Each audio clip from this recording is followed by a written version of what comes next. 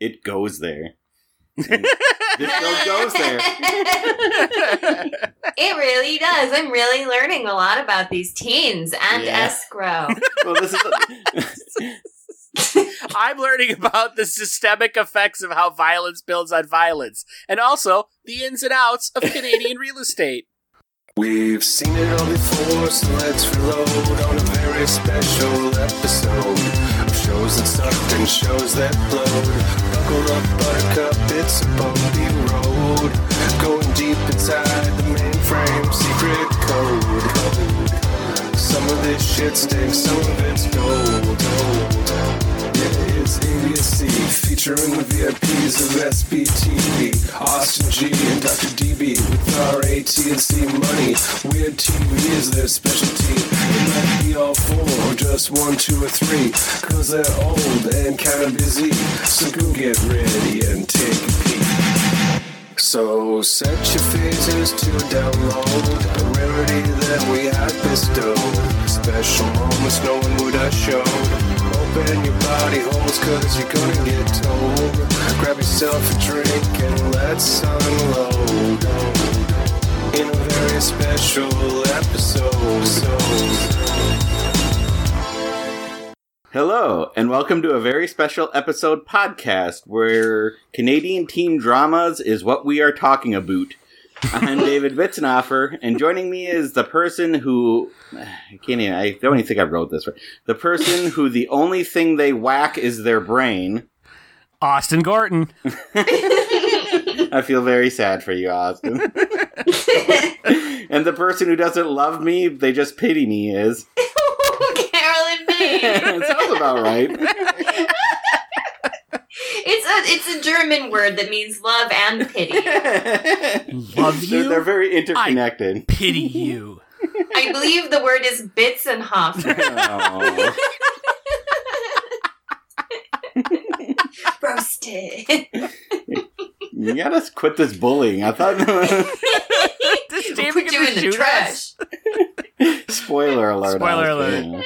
Spoiler alert. Today we are reviewing Degrassi Season 4, Episodes 7 and 8, Time Stands Still. Rick is continuing to not be accepted by his classmates at school, but is slowly but surely earning some people's trust. He befriends classmates on the quiz team, but then he is pranked in front of the entire student body. How will he react? I guess we'll find out. Also, Joey is selling his house. He sure is. And that's what we're really here to talk about. So Carolyn. Yeah. What is your relationship with this show? Just a couple things, which is to say almost nothing. So they reference it one time in Venture Brothers when they're trying to show like what a really, really gay show is. They totally do because Charlie likes it. It's my favorite part so of Venture good. Brothers. Kind of small for a pirate ship. She's almost brigantine. Found an old sloop and changed her rigging. The rest is from a theme park ride. But she's fast, seaworthy, and probably a mighty chick magnet. She'll have to do. What do you call her? I call her Manny's Song. Who's Manny? Me first love. She left me for a bloke named Craig who just slept with her and tossed her away. Haven't seen her since then. I heard she was with some go-nowhere mechanic named Jay. Sad. Does she know how you feel? No, she doesn't, because that's all from a TV show. Captain Cuckoo here named his boat after Manny Santos on Degrassi. You're a liar! Oh, I can't believe they killed JT. I know! And they hardly talked about it, like after Terry bashed her skull in that rock. Yeah, I'm the liar. Me. If you simpletons aren't embarrassed, I'll be embarrassed for you. Let's set sail! We're on a mission! Sphinx! Didn't say it. What? It was implied. Avast! We set sail! Well, What are we waiting for? we have to actually set sail. Like you guys have to help me tie down those sails.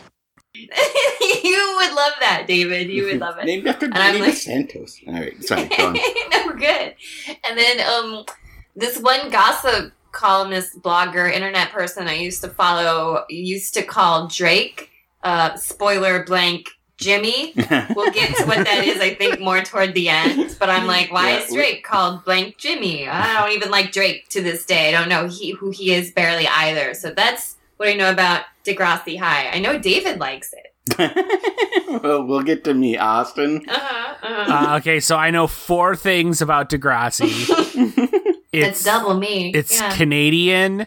Yeah. It gave us Drake. Yeah. Kevin Smith likes it. And he appeared in it. Yeah. Whoa. So did Jay. And Jay? yeah, they used to watch it together when they were working at their convenience store job that inspired Clerks. They wanted to direct an episode, or Kevin Smith wanted to direct like an episode or two, but all the crew had to be Canadian, so they were only allowed to be actors on the show. Oh, interesting. Fun fact. Yeah, Shannon Doherty wears a Degrassi jacket all throughout Mallrats. Oh, shit. Yeah. I didn't know that, no. And then the 4th thing I know about Degrassi is that it's David's 90210. Although when I think about Clerks, they must have been referring to Degrassi, the original series, which I never really watched, actually. But yeah, I think there's a line in Chasing Amy where Jason Lee's like, he's going to stay home and watch Degrassi Junior High, which I think is the first one, maybe? Yeah, apparently this is my blank spot because I started watching, but it never really grabbed my attention. Shockingly, was there's Degrassi Junior High, and I think then it turns into Degrassi High, and that was in the 80s. Now, not that we're getting ahead of ourselves, but then Emma, who you see in this, was actually quote born on that show. So there was like a high school pregnancy in an on elevator. It. Was she born in an elevator, David?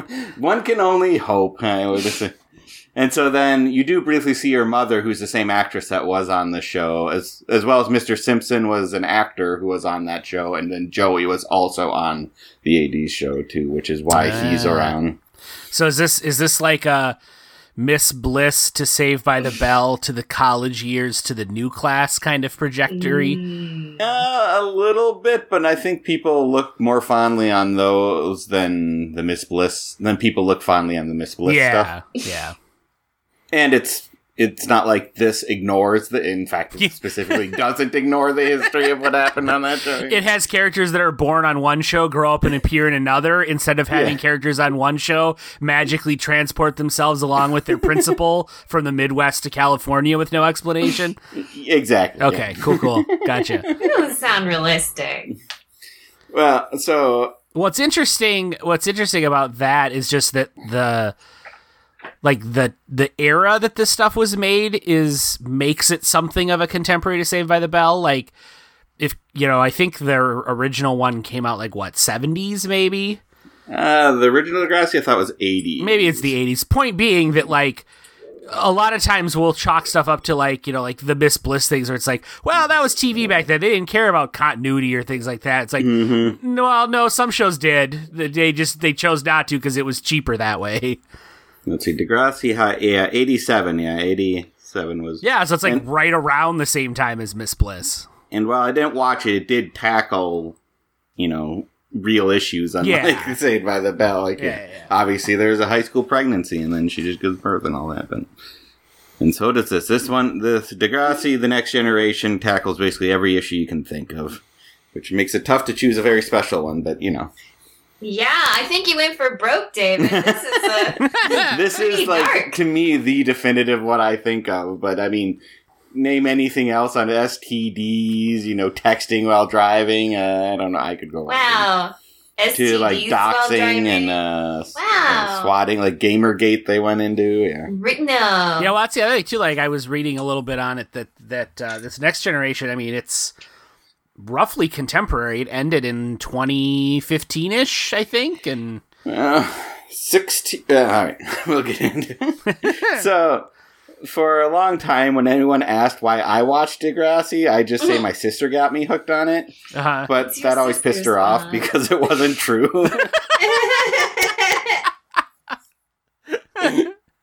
So I guess for one time, I'll actually get into the true origin story. Oh, yeah. Let's hear it. So a long time ago, close to 2 decades ago, there was a TV channel called The N, and it was a Nickelodeon spin-off channel.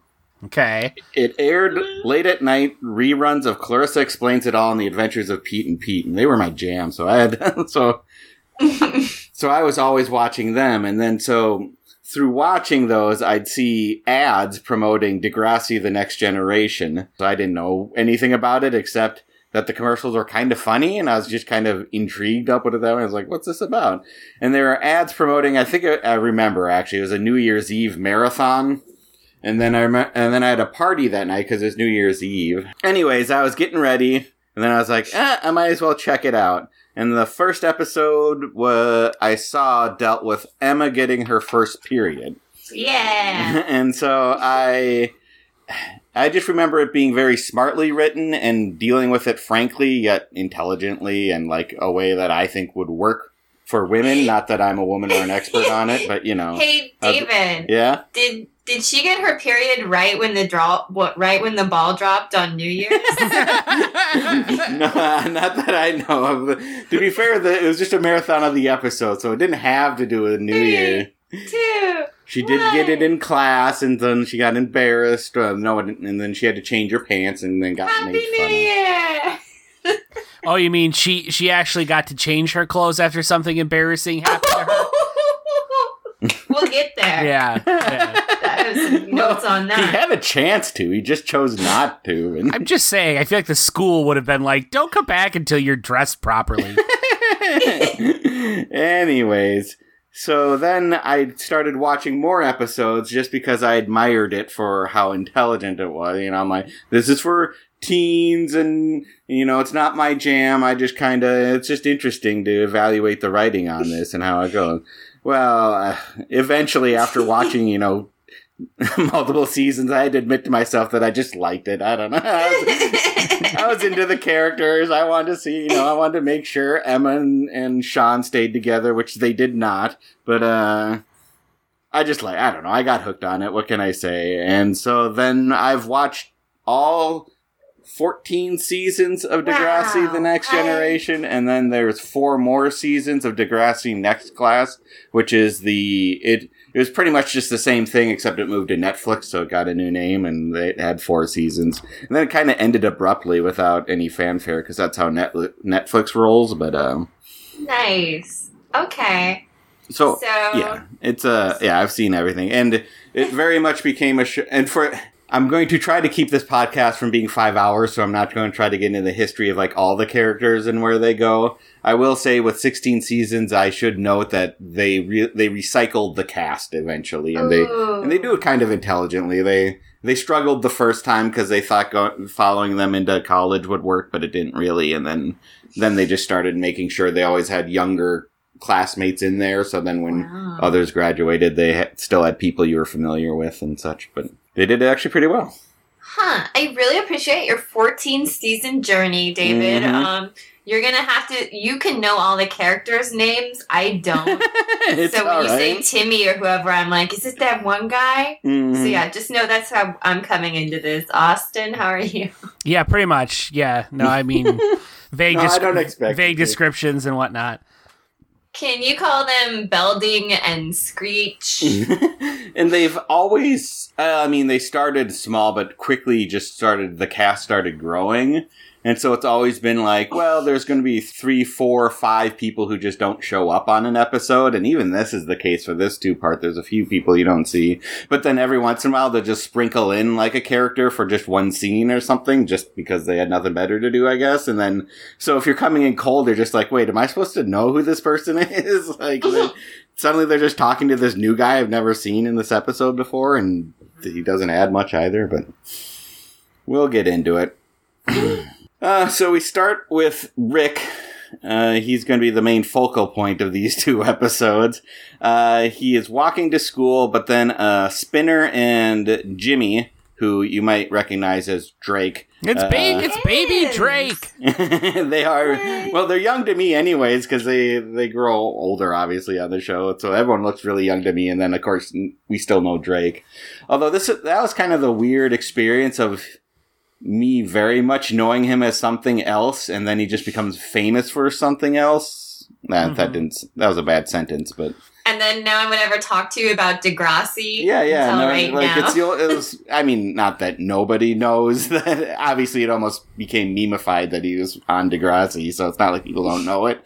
But it was just very much how I identified him, and he still, when I see him, I just see Jimmy first, but not Drake. But It's pretty weird that one of these teens got a successful music career out of these shows. That is pretty unprecedented. yeah.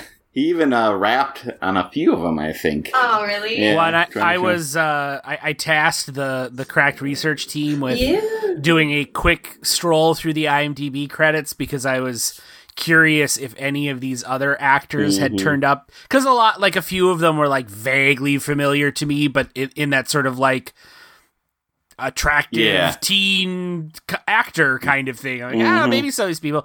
And of course, as you said, David, the cast is gargantuan, and there's like a shit ton of people who are in the cast that don't appear in these 2 episodes.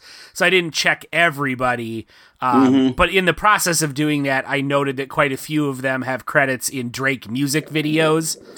Yeah, well, Drake did recently. I haven't even actually seen it. I should search it out. He did recently one, which was basically a Degrassi music video where it's just him in that's probably the one. Degrassi school. So. Oh, shit. Although there's like 2 people, I read an article that weren't in it. And like one is just because like scheduling didn't work out, and the other just wasn't invited. He's like, I just didn't hear about it. I mean, then you feel sad. Did you hate that guy? No, I don't know. I think it was Sean, and I always like Sean, so I don't know. I don't know what Drake's problem with Sean was, but. Yeah, I guess I could note that the original casting, they really tried to go for more regular looking children and not the quote gorgeous like Hollywood types. That changes in a few seasons, so When all of the actors age out and die. yeah, well, Spoiler. the actors get old, and then every time they replaced with a new class, they were always getting progressively more Hollywood looking, I'll say, and. Well, and let's be clear, nobody in these episodes was an Ugmo by most standards. Yeah, Toby. Yeah, you're right. He was a little normal-ish looking. I've always felt bad for Toby. Yeah, but even I don't know, the nerdy kid that gets picked on. Oh, Rick. Even Rick, like if he just gave himself a fucking haircut, he's fine looking. How many people in our high school did we know that could just use a haircut, but then wouldn't? Yeah, but our high school was like, I don't know, 6 years before this. Like he is a very, well, it was trendy for the time because it's the same kind of fucking long hair Harry Potter had in one of the movies where it was like the 4th movie when you're just like, oh yeah, and now we've hit the part of Hogwarts where it's like it's the year the movie is being made because he's got the like long scraggly hair that everybody had that year. And also, it's the beret, Austin. It's beret that is making him look like a huge nerd. Yeah, that's well, he's just really got that nerd vibe going on, like kind of nailed it. Do you guys want to bully him too? Well, we can get into that because that. Yeah, so he gets chucked into a dumpster. Yeah, he gets garbage thrown at him. His hat is thrown into the garbage, and then he himself is thrown into the garbage. Which also happened in the pilot episode of Glee to establish who were the nerds and who were the bullies. Yeah. Wow.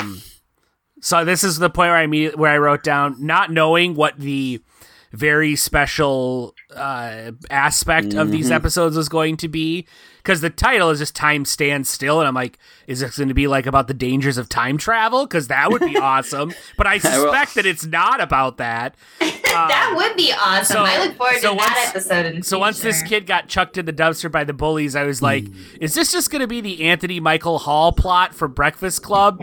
Spoiler alert, it is taken to the extreme. Well, yeah. I will say that I was going to say every episode of Degrassi, although apparently there's some few exceptions early on, are named after song titles. Ah, Just an interesting fact. Yeah. So what? I'm trying to think of what song. It's a Rush song, I believe. Okay. Yeah. Then they have the opening credits, and they go by way too fast.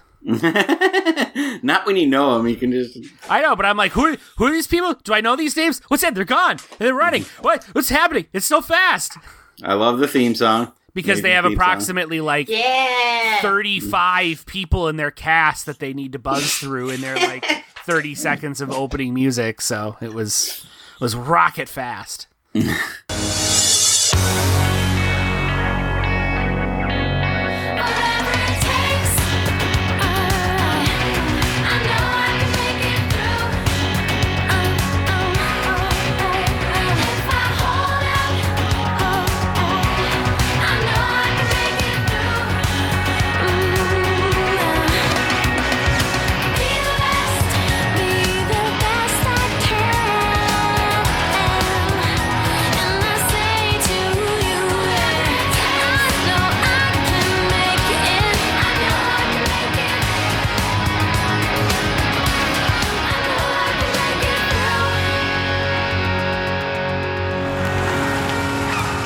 I do appreciate the constant pan, and then at the very end, they do the Degrassi titles on a guy's jean jacket. Yeah, it's pretty and he's boss. like really proud of his boss jean jacket. But what's funny for me is that in his universe, like, it doesn't say anything on it. Mm-hmm. Yeah, it doesn't say anything except the graphic shows. Yeah, I know. Yeah, so we see it, but does he know he's participating in that? I don't know. Marco's got his own style. But, Yeah, what is his deal? I don't care. he's gay, I guess. That's the short version. I do care, Marco. I do. Not that he comes out on the show, of course. He starts out confused up and down. So then, after the intro, we see Rick spray painting Spinner's car. Then Rick goes into the school and Jimmy starts picking on Rick, but then is interrupted by Mr. Simpson. Mr. Simpson then quizzes Jimmy, who passes the quiz, which is what the longest rivers and some sports question. The 3 longest rivers in the world in order. Mm-hmm. And I think what basketball team has won the most titles, maybe? Yeah. Boston Celtics. Yeah, that's what he says.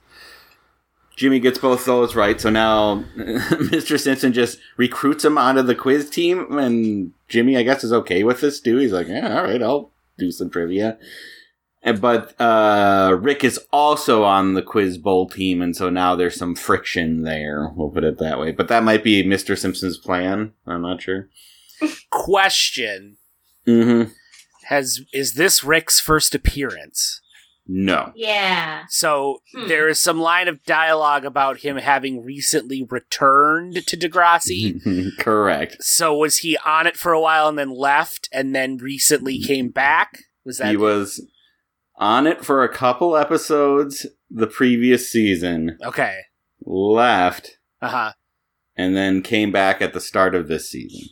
Okay, so like 6 or 7 episodes ahead of this was when he returned. Mm-hmm. Okay. We'll get into it.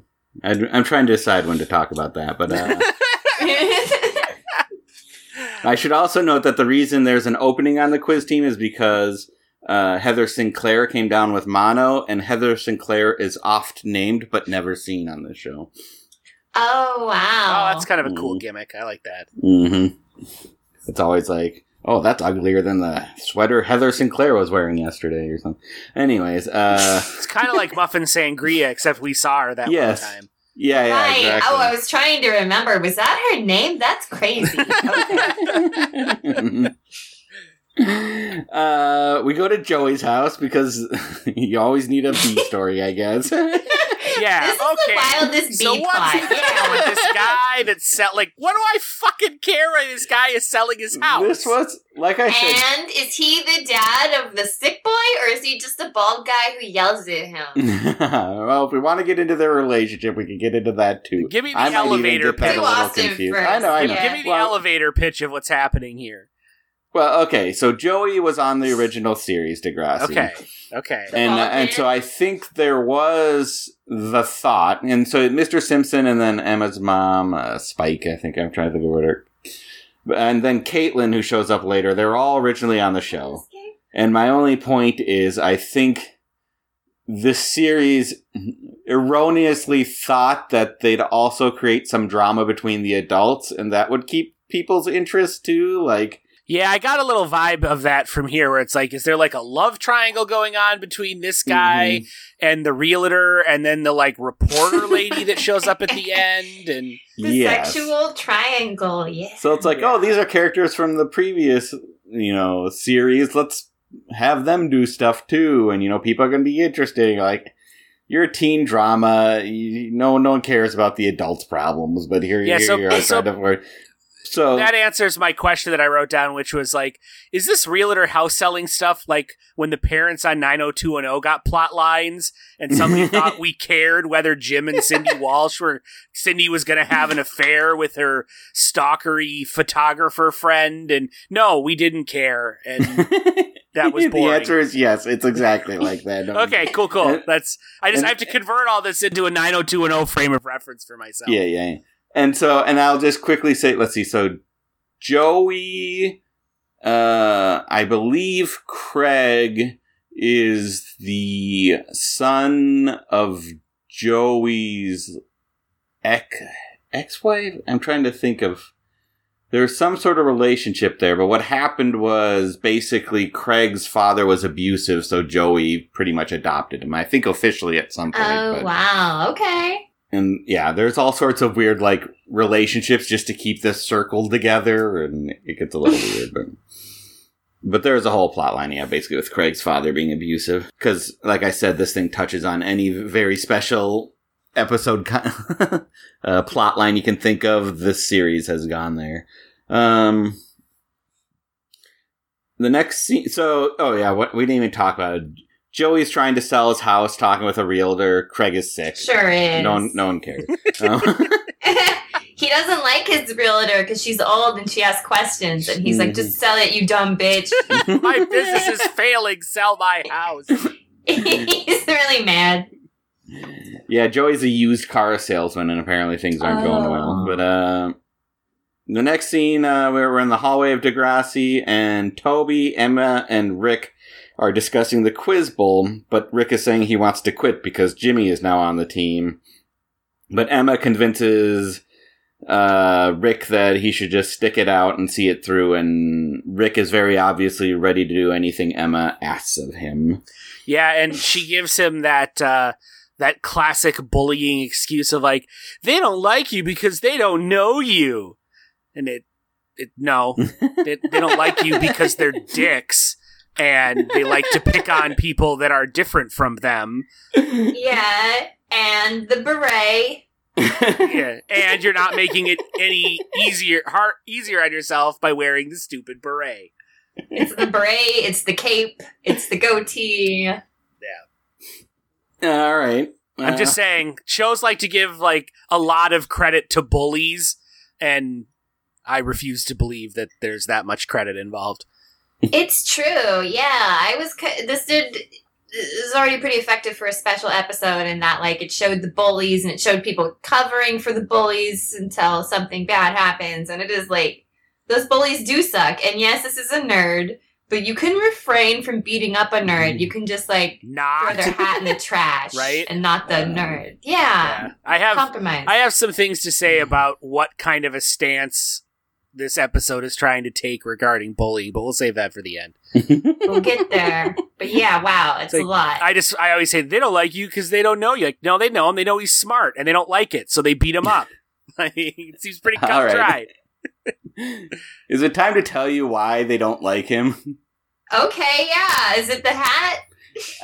It's because he dated a woman the season before and put her in a coma. What? What? Oh my god. He dated a woman? He looks like he's 12. So yeah, when you say woman, do you mean like a classmate? Or do you mean like a classmate, okay. And then like abused a 30-year-old lady. And then he abused her? Yes. And wait, then so you're saying the bullies are justified in what they're doing? Wow, twist. Wow. This seems like the kind of thing that this episode needs context for. Yeah. Does it, though? They needed to do a realty plot instead. I couldn't help it. I was wondering when to drop this bomb, but skip the scene with the dumb realtor lady and give us a previously on that lets me know that this guy is a fucking criminal that probably deserves what he's getting. Wow. Yeah. Damn. I didn't know he abused an adult woman. It wasn't an adult. Yeah, it was a classmate. So then I forget if he did the arm twist kind of stuff or whatever, and then eventually he got mad at her. I think it was out of jealousy. This is season 3. It was a long time ago. So he basically Ray Pruitted her. Yeah, well, then he pushed her over and she fell onto a rock, and so then did he push her down some stairs? Because that's totally what Ray Pruitt did to Dom. It was not stairs. This was outside. And to be clear, at least on 90210, we knew we weren't supposed to like Ray Pruitt. Austin, have you even done a 90210 yet? Yeah, remember we did the one when baby Luke Perry taunted. Oh, I forgot. Yeah. Okay, good. No, I remember now. Okay. So then he went off to juvie or therapy or something, and so then at the beginning of this season, so it's not even a secret that he did this to this girl. No, so the start of the first of this season, he's trying to come back to school after being rehabilitated, basically, and the entire student body protests against him being admitted back in.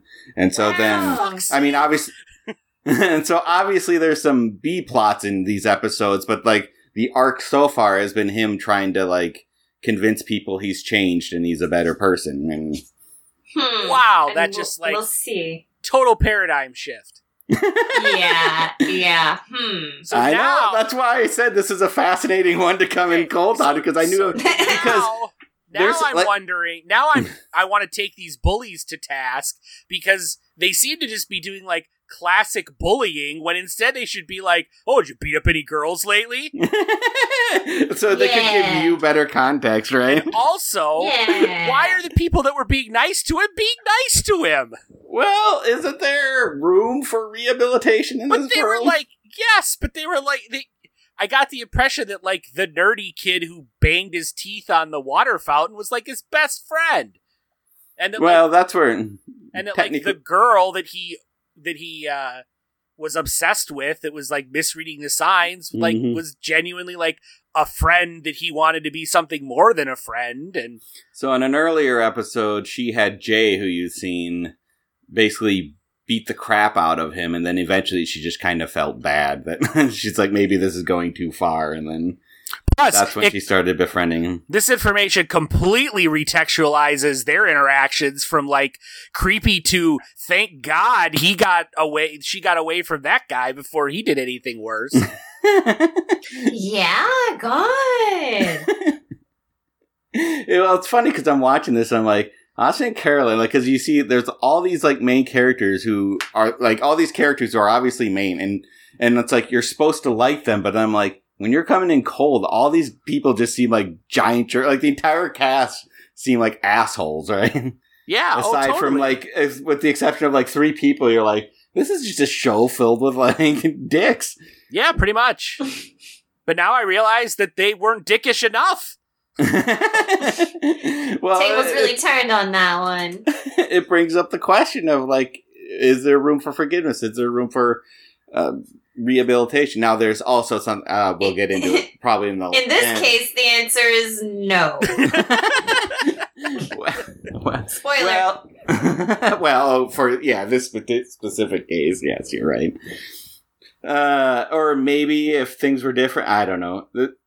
It's complicated, and there's very few answers this show offers, I'll put it that way. Except for the one answer that really they never bring. Well, we'll get into it. Yeah. So now I'm just wondering why when she's well, they're only bullying you because they don't know you. She knows why they're bullying him. Why is she saying that claptrap? Because she believes he's changed. Oh, okay. So they don't know that he's changed. Okay. See, I feel that dialogue could have been more less standard bullying cliche and more specific to the circumstances of this relationship dynamic. They're only picking on you because they think you're as bad as you used to be.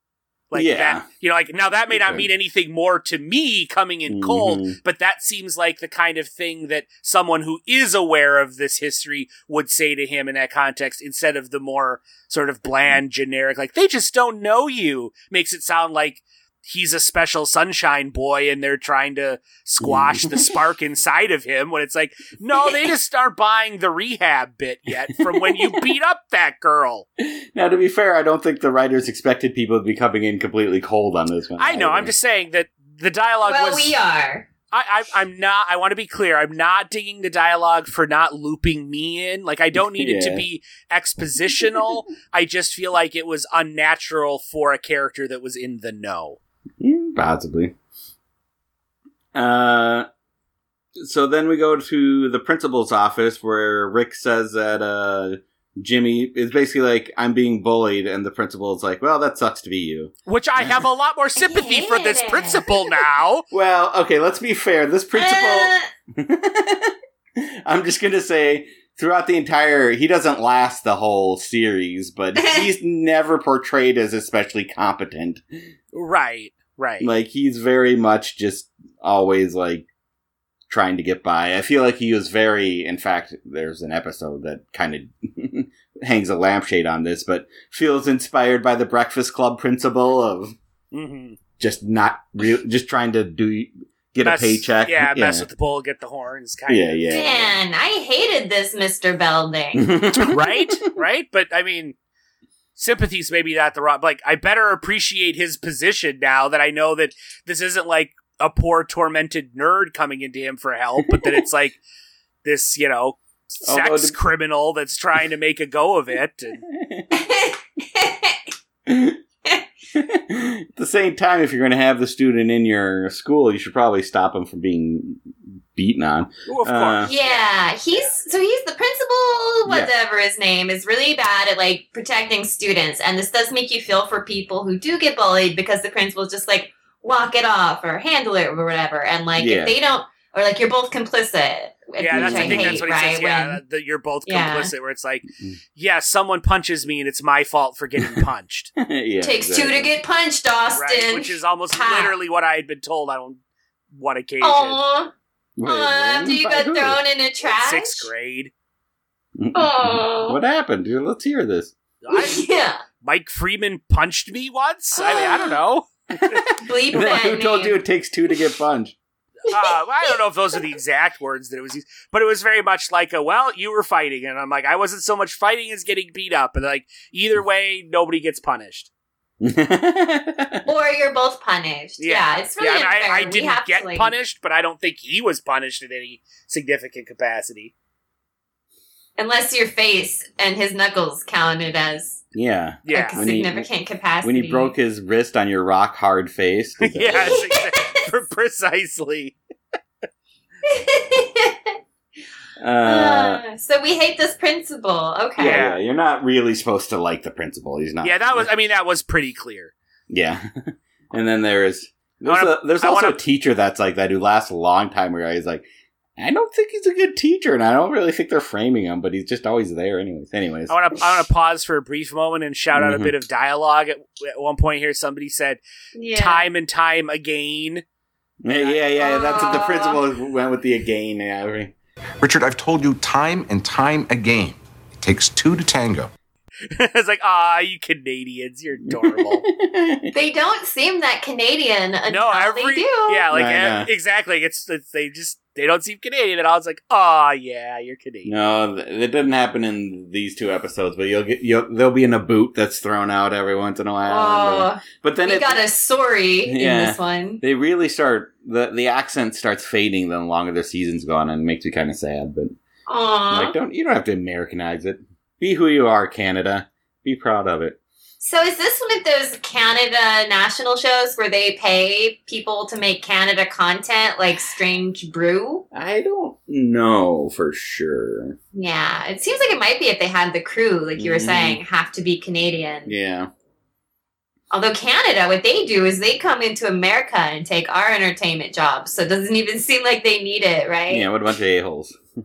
Yeah, but then We should bully them. But then they make it super cheap for us to film our genre shows in their Vancouver woods. Mm-hmm.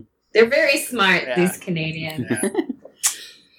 So we go to the parking lot and we see what Spinner sees what Rick did to his car, which is tag it with an X, I guess, which, Yeah. I mean, Oh, okay. So way earlier, the nerd guy, when the is it coming up? Spoiler, maybe. So the bullies bully the nerd, and then he does this, like, X symbol? Yeah, that's later. Yeah, he's referencing we'll get what there. he did to the car. Okay, so... Thing. What does X mean to him? Does it mean X-Men? One can only assume. He's like, is it like tic-tac-toe? Well, see, this is the whole bit with him like spray painting the cars. That's where I was like getting confused about what the episode was trying to say about bullying and the relationship between the bullied and the bullied. Because it's like he's antagonized, like he's not just existing, like he's actively antagonizing him, and so then it's like, well, is the show trying to say that like the bullies have a point because they're fighting back and all of that? Well, all of that just now gets upended when I realize that he's a sex criminal, and it's like, well, that just adds a whole nother layer of like he's got it coming to him to it all. Yeah, we maybe shouldn't have known that. But I was just asking, should there be room in somebody to rehabilitate? And yes, but especially for a teenager? I don't feel like this show is tackling that subject very well at this point. So then then Spinner wants to go to the principal to tell on Rick, but then Sean, Jay, and Alex, who are hanging out there, say it's a bad idea because then he'll have to admit that the reason it's happened is because he's bullying Rick, and so then Spinner's like, I guess I'll just have to get more revenge, and I guess they're trying to show the escalation of what's happening, that there's this tit for tat going on. We go to the hallway, and Toby is drinking from the water fountain, and then Spinner and company just shove his head in the fountain and bust his lip open. So is Toby a sex criminal? No. So Toby is actually one of the first episode really just focused on 4 of the kids: Emma, JT, Toby, and Manny, who you never see in these 2 episodes. But he's the one with the jacket. No, that's Marco. Oh. Manny's a female. Oh. And I always felt like all of them, like as they grew up, I mean, the cast got bigger, so you're not like the stars anymore. But I always felt like Toby was always like never really given any plot lines, and I always thought it's just because he was the least attractive of the 4. But and they're like, we got hotter actors now. We'll just give them the parts. So Toby's kind of arc throughout the entire series was just being kind of the nerd who's never really that popular, but then he's kind of best friends with JT, who does become the popular kid. Yeah, that's how it goes. So he's the less annoying Screech to JT's Zach. Yeah, basically. Eventually. I mean, JT is kind of an annoying, like, little kid to start, but then as he gets older, he becomes, the cool kid. Yeah. Until meeting an unfortunate end. So then we go to Joey's house again, because we're really concerned about this, and yeah, how's that real estate deal coming, guys? Come on, let's get back to business. I'm a businessman. His ex-girlfriend Sid shows up, and who's a I'm trying to think of the right term. Real estate person? I'm trying to think of the... Sexy realtor. Sexy realtor. Yeah, she's a sexy realtor. She's a horned up realtor. And she's like, you should have... And then it's because Craig invited her over to help sell the house, and... Craig is the failing used car salesman's son. Somewhat son. Who has this whole, like, I'm sick, I'm not sick plot that's barely a plot that I don't know what it's adding to anything. I mean, I feel like where they were going was like he's sick the next day and really should stay home, but then because of all this decides to go to school, and it's like he could have, he could have avoided it. Although it's not like anything. It's not like anything happens to him. So well, I mean, he gets a bit traumatized. But nothing happens to him specifically that doesn't happen to anyone else. Yes.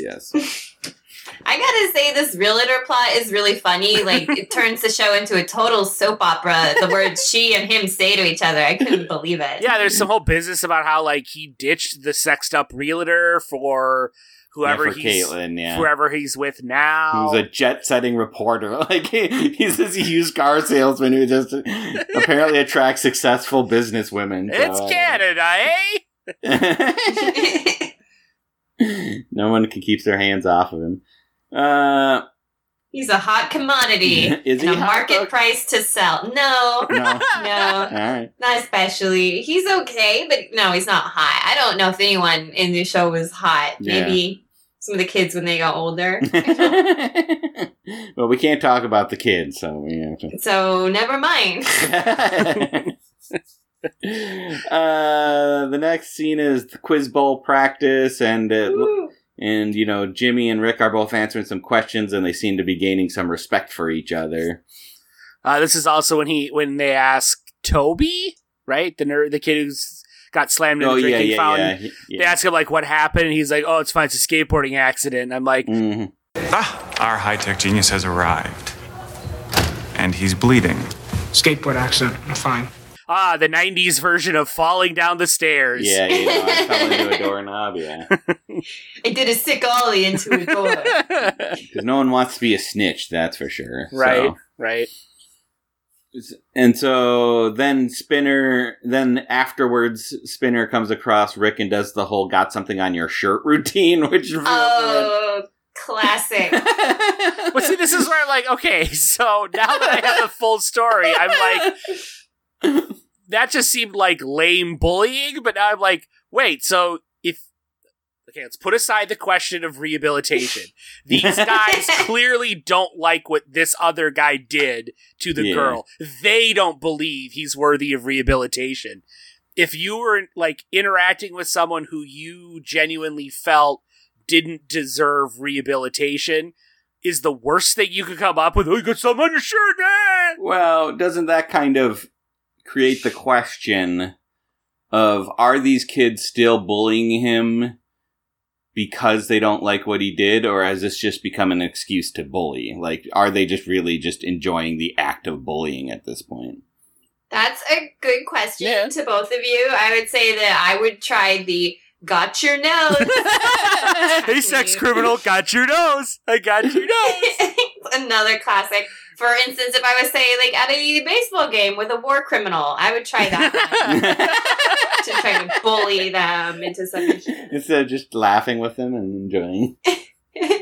Class unity. It's called civility, Carolyn. Maybe you should look into it. Maybe I shouldn't. You're going to spray paint on him? Around a lot of stuff, yeah.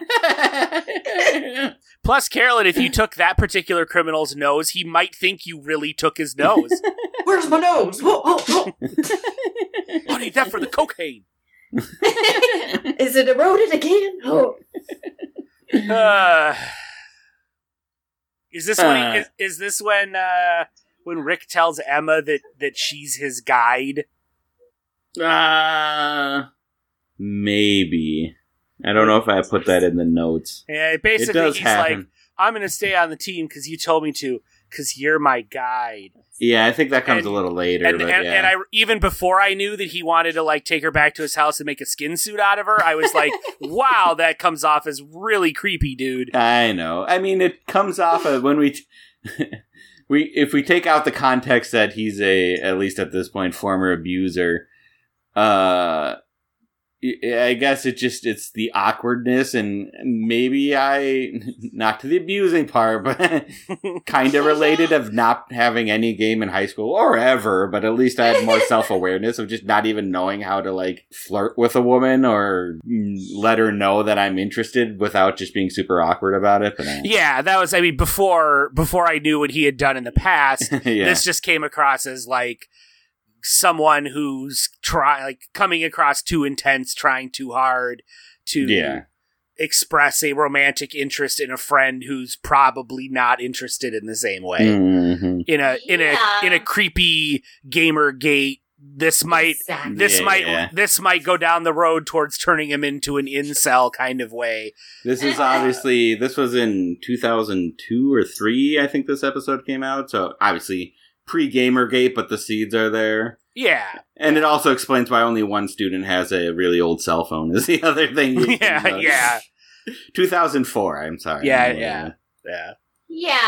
I found it all really cringy in a really realistic way. Like, and it's why you, as a lady, maybe shouldn't be nice to the social outcast. Then they will turn into a stalker immediately. Well, especially this social outcast who you know for a fact beats girls.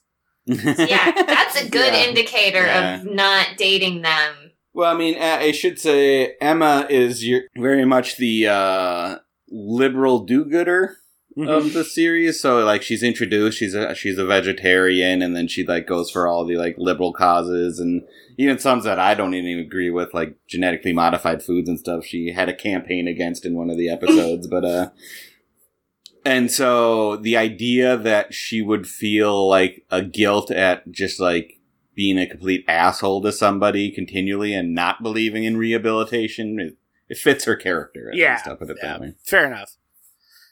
The old school flip phones did make me feel a twinge of nostalgia. It was like, I miss those. There's something satisfying about that flip to answer it. Yeah, I do like the flip phone, I'll be honest. Yeah. And then when you were mad, you could shut the flip. Right? Yeah, exactly. You can't slam your phone down now. Right? I can, but I do it on like a pillow. They did this. So we did the got something on your shirt thing, but then Jimmy sticks up for Rick a little, and now Spinner's like, "What the fuck's going on here? I thought we were on the same page of bullying this kid." And he's like, "We're quiz brothers now." Yeah, exactly. They bonded over quiz, and that's when Rick taunts Spinner with the X sign. Yeah, that was cool. And I think the show's doing a pretty good job of portraying Rick getting, like, a little too big for his britches, too, like, and which comes across in the next scene, too, of, like, it's almost, they might be going for kind of, like, a manic kind of vibe, where suddenly he just thinks nothing can go wrong and everything's the greatest. Mm-hmm. Because the next scene is at his house where he's being fitted for a suit by his mom, and Toby shows up, and basically Rick just brags to his mom about how cool they are now and how they're going to run the school in a few years. And Toby's like, I don't know what you're smoking right now, but sure, I'll play along. Also, if by fitted for a suit you mean draped in the oversized fabric of what might be a suit, then yes, that's what's happening, because this is still 2004 when everyone wore their suits exceptionally large. Those were the days. Let's bring that back. Yeah, sometimes I don't mind it. Hides my flub, Sometimes I watch old episodes of West Wing and I'm like, oh my god, why is your tie down to your knee? It's called compensating, Austin. Now we go back to Joey's house, and Craig... Yeah, how's that deal going on the real estate? Is he having sex with that sexed up realtor yet? Because if not, I don't care. Is he going to close the escrow? Yeah, I'll close the escrow. Yeah. I may have mentioned this trap I fall into before with certain actors or actors I see on TV or whatever, but I certainly fell into it with Sydney, which is she, I look at her credits, she's not in anything, but she reminds me of somebody, and I can't figure out who it is, and that just bothers me. And that's worse because there's, like, no way to figure out who this is until it's just, like... How about, is it the lady from Northern Exposure? Because they both have the pixie cuts. Wouldn't be that. It was definitely somebody with a pixie cut, though. See? Yeah, it's one of those. This is where IMDb needs to have, like, a... other actors who vaguely resemble this actor page. Yeah, exactly. May remind you of... That would be great. Yeah, I'm always slipping Jimmy's. So anyways, Craig's still sick, but Joey's like, well, I gotta stay home and fix this. And then Craig's like, well, then I'm out of here because I don't want to be around you. And then I guess he's just mad because he doesn't think the house will sell for enough. But I'm like, that's really no business of yours, Craig, but whatever. I didn't care about this plot line anyway, so... Well, I feel better about not caring about it if you didn't care about it. I don't know. How are they gonna finance that? What's his credit rating? To be fair, the reason I chose this as my very special episode was for this plot line. Talking about love triangles and realtors and how to make it work. People gotta learn. So then outside Degrassi, Rick is talking with Emma and thanks him for convincing him to stay on the team, and then does the awkward flirting we talked about, where it's like, you're my guide. We're together now. We'll be together forever. He doesn't actually say that, but you can tell it's in his... He says some of it, and it is really weird. Yeah. Hey! My thoughts are on sale today. 2 for a penny. You can pay me later. Okay. Thank you for talking to me. You know about Jimmy. When you speak, I listen. You're my guide. Well, I'm glad things worked out. I know you'd make friends. Man. But it does ring true, though, too, you know? Oh, very true. Too true. Yeah. If this could just be a very special episode on what to do when all of a sudden the creepy guy likes you too much. Yeah. Because people don't talk about it, and then like it'll be like, you're my guide, you're my eternity. And you're like, oh, what the fuck? Yeah, I know. Then, like, what are you supposed to do there? Right. What should she do? The lady person. I mean, some cool older lady, cafeteria lady could like tell her like how to put down men. That would be good. Yeah. All I know is if he asks her to help move a couch, she should say no. Or move the couch from the back. But yeah, don't do it. Yeah. Don't move couches. So then he talks with Jimmy about how pumped he is for the quiz bowl, and he kind of like intimates how like they're besties now too, and Jimmy's kind of like, I guess. I mean, I don't hate you anymore, I guess. I don't hate you, but I also don't want to be seen with you. Yeah, or just like we're not like gonna hang out now. Right. You still did that sex crime, and it's still not. And they probably just don't have a lot in common either, you know. They clearly have a knowledge of sports trivia in common. I guess. Then we see Paige for the first time, and she makes fun of Rick's suit because she needed to be in the episode, I guess. But she's the one with the cell phone. The only kid with the cell phone. Oh, yeah. And so then, upon watching further, maybe I was like, maybe this scene was just to establish that she has a cell phone. Yeah. I take it she's the queen bee of the school. Yeah, she's kind of the mean girl, who then ends up, of course, having a conscience eventually. But yeah, I gathered that from context. Mm-hmm. Now we go to the quiz bowl, which is called Whack Your Brain. Okay, so I have a question. Go, yeah, for our Canadian listeners. All 0 of you. All 0 of you. Is this a thing in Canada? Do you broadcast your quiz bowl matches in the form of a game show on TV in the middle of the day? Live with everyone else watching. Yeah. And this is what I thought you were going to ask, Austin. Because based on Degrassi, the answer is yes. And the student body is way into it. My other question about the student body and Canada is whacking something you can do to your brain? Is that like study and masturbate with your brain? What's up, Canada? Let us know. Yeah, Canada, you so kinky. So yeah, this is basically like that time that Zach rickrolled the nerds in the quiz bowl. Yeah. With his knowledge of Movem Shimanup. But if that was broadcast on TV in the middle of the day and everyone was watching. So they didn't broadcast? I don't think. No, I think it was just like an after-school activity kind of a thing. Like normal Although quiz I feel bowls. like although to be fair, I think there's Boy Meets World. I think they broadcast quiz shows on it. Maybe it was like a 90s teen thing that Degrassi picked up on. Yeah, maybe. I honestly forget. Did I ever tell the story of when I was on a high school quiz show that was broadcast? I don't remember this. Do you, Austin? I do not. Okay. I guess I didn't get to it last teen quiz show. In Oregon, we did have one, and I joined the quiz team, and I did okay enough to get on the team, and it was our school against a school who always won. And the sets weren't as neon as this one set. It was more like stated, and it was on like a local affiliate like 2 or 3 Saturdays after. And anyways, we lost. But I did get to do the lightning round. Nice. Yeah, we definitely lost. It was called High Five, which I think is a little better than Brain Whack. And it did have, like, vaporwave hands high-fiving. So Nice. if one wants to figure that out, it might be on the internet, but probably it's not.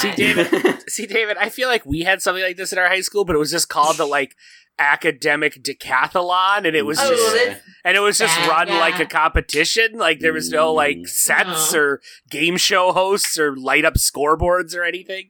Yeah, you guys would have done it if you had a podium and a button, right? And, you know, an Alex Trebek stand-in and... A guy. Yeah. In middle school, I was on, like, a math team. Mm-hmm. How'd that go? It was mostly written tests. Like, we just show up to schools and then we just... That doesn't make good tests. TV at all. That's not fun at all, David. Well, I did come up with the highest score. I don't know if it was of the team by the end of the year or of something, but I won, like, a TI-82 calculator. So that was, like, $150 in my pocket. All this sounds like to me is that you got duped into doing extra math homework as a competition. Yeah, kinda. And then there's always that point where you see a question on a test and I have no idea what it even means. It was basically like I was never taught factorials before that, and then I have a question with these numbers with an exclamation point after them. I'm like, I don't even what is this? Those are serious numbers, David. Yeah, that's cool you got a calculator, because I rented one from my school and lost it, so I had to pay for it. And that was stupid.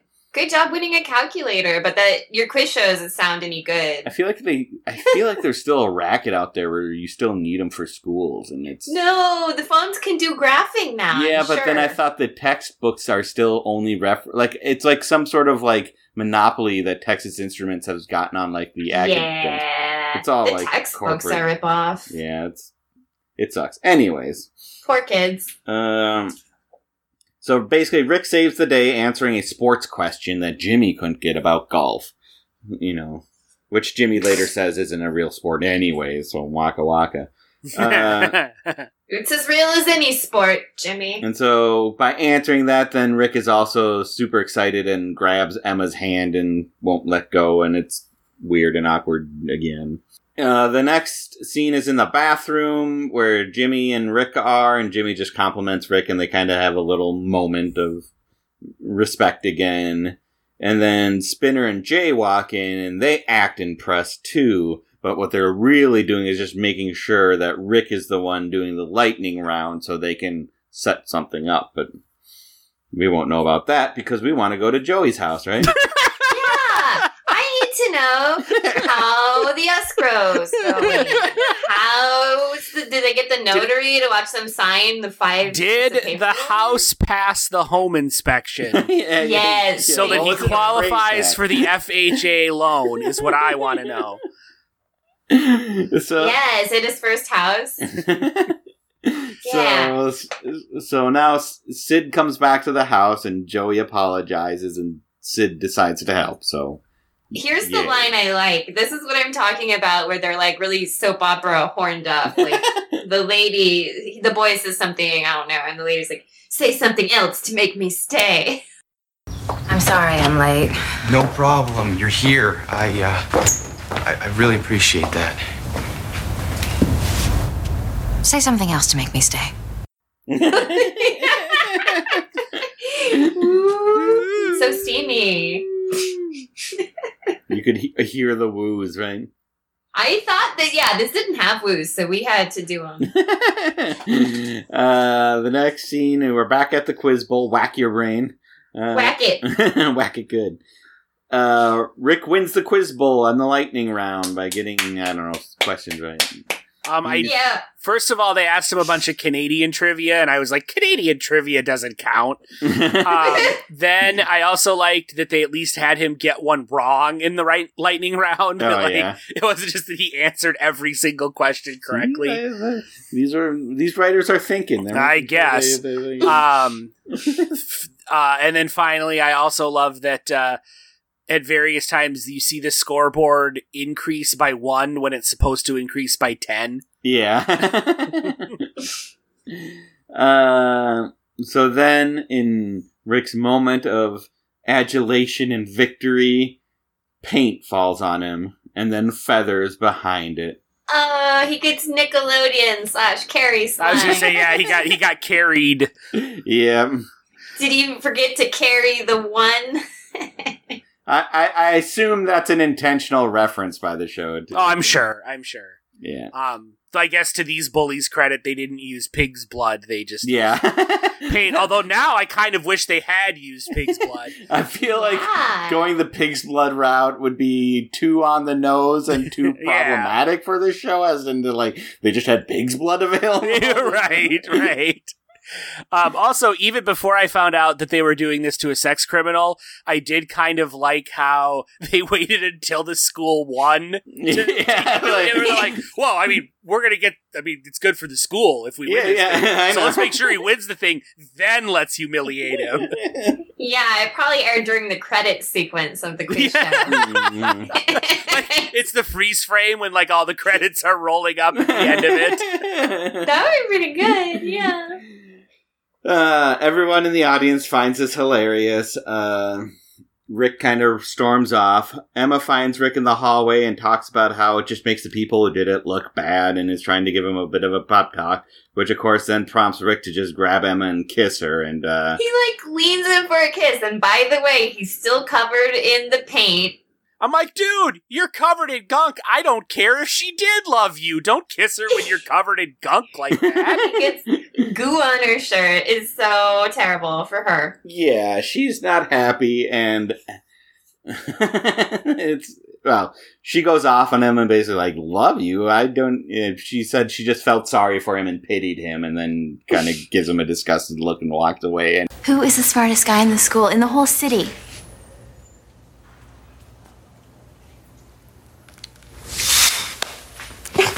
Rick! What are you doing? Let go! I thought you loved me. I felt sorry for you. I pitied you. Get a clue. I mean, it probably wasn't the greatest of reactions, but it's an understandable one because I don't know what else you would do. I don't know. Well, yeah. Yeah, what if a gloopy man kissed you? Yeah, I know.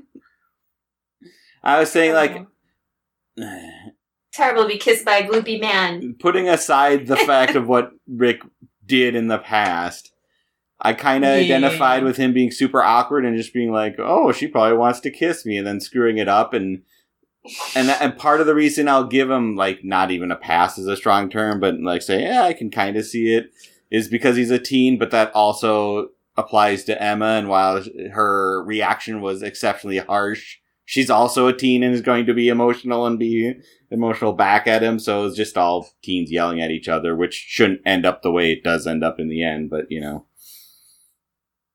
It will. Because, when Austin was covered in paint and kissed me in high school, I did yell at him afterwards. With good cause. Because he was all gloopy. Austin, why don't you just go home and wash off some of the glue? I know. Well, I mean, I think we're obviously getting the idea that Rick is still not mentally stable and is not having a good time of it. But what do we really care about? True. I care about the escrow. So Caitlin now comes back, who's Joey's current girlfriend. She's a reporter and has been off on a story, I guess. Well, she makes some comment about how, she just left the AIDS camp or something like that. Yeah. And so, my first reaction was oh, so she's Doctors Without Borders kind of a thing. And, he ditched the sexed up realtor to be with her. And then she, left it, didn't, break up with him, but was just oh, now I have to go do a humanitarian thing in Africa, so I'm not going to see you for months. And it's oh, he's with her, but now the hot sexed up realtor. Well, you find she's a reporter? I'm what the fuck is she doing? And she's reporting us, I guess. And she wants to know why his ex-girlfriend's name is on the front lawn. Wah wah. Now we go back where Rick is still covered in paint. He comes home. And he makes sure his parents are gone. And then he goes to his dad's, office. So he calls them father and mother, which was another time I just wanted to bully this kid more. Right? You know who else called his mother mother? Norman Bates. Mike Pence? No, wait, that's his wife. Yeah, I know. Yeah. That's even worse. That's It is another worse. step. It's worse In fact, now. if I hadn't seen his mother putting that ill-fitting suit on him, now knowing what I know, I'd question if she wasn't like a desiccated husk upstairs. Right. Husk mom, yeah. So he goes to his dad's office and gets his dad's gun. To be continued. And Breakfast Club. Oh, man. I thought he was just gonna, like, get his dad's booze or something. I kept hoping he would just, like, get drunk and not get a gun. But he did. And this is Canada. It's harder to get a gun in Canada. You know? Oh, Yeah, right. and- How did he get that? Huh? Plus, now that I know that he's like a violent criminal, this becomes a lot more ominous than it did even when I watched it the first time. Well, there's Right. something to be said about people who do like gun violence and domestic abuse. Right, like, that's what I'm you know. saying. Yeah, there's like a link there, and now that I know he's a domestic abuser, this becomes even more charged. Yeah. Now, I assume we both watched the next. All three of us watched the next episode. Wait, there's another didn't. episode? Goodbye. I thought that Yeah, was no. the end of Degrassi. So we start off with them showing Rick grabbing the gun again, and then we... Yeah, David, I do have to give you props for a to be continued on a gun grab. This got very dark. It was very special, and I guess we've already done a few on gun violence, but not teen gun violence. Yeah. So here we go. Not school gun violence, yeah. The best kind. Although I guess kind of a little bit with Austin. Was the 90210 the gun one? No, I haven't done the Oh. 90210 gun one yet. Yeah, okay. No, He did an arrow about yes, guns. we Yeah, we solved, did do the we arrow. solved gun violence already. Yeah. If Yeah, only Rick good. was in a post-arrow world, this one's Exactly. Yeah. yeah. Where the two sides came together and came up with a solution that was acceptable to both sides, and that's all it took. I don't know why it's so difficult. So it is quite the hook for it to be continued. Yeah. You just feel like, shit, things are getting real. So then we go to the picnic area, and Emma and Toby are discussing the quiz bowl and whether it can even air now because of the pain. And JT and Danny, who are new to you two, but they're there too, and they're just laughing about it and how funny they find it. And this is probably where you two are confused, like, so is everybody in this school a bully? But it makes a little more sense why they're more accepting of this behavior, at least, you know? Yeah. Then they see Rick walking back to school, still covered in paint and feathers, and are laughing more. And I'm like, I'd be pretty freaked out by that point if he's just like moping around the school still, covered in paint. And now I understand there's clearly some mental issues going on here as to why he didn't clean himself up. But there is still part of me that feels like the school would have been like, why don't you just take the afternoon off, pal?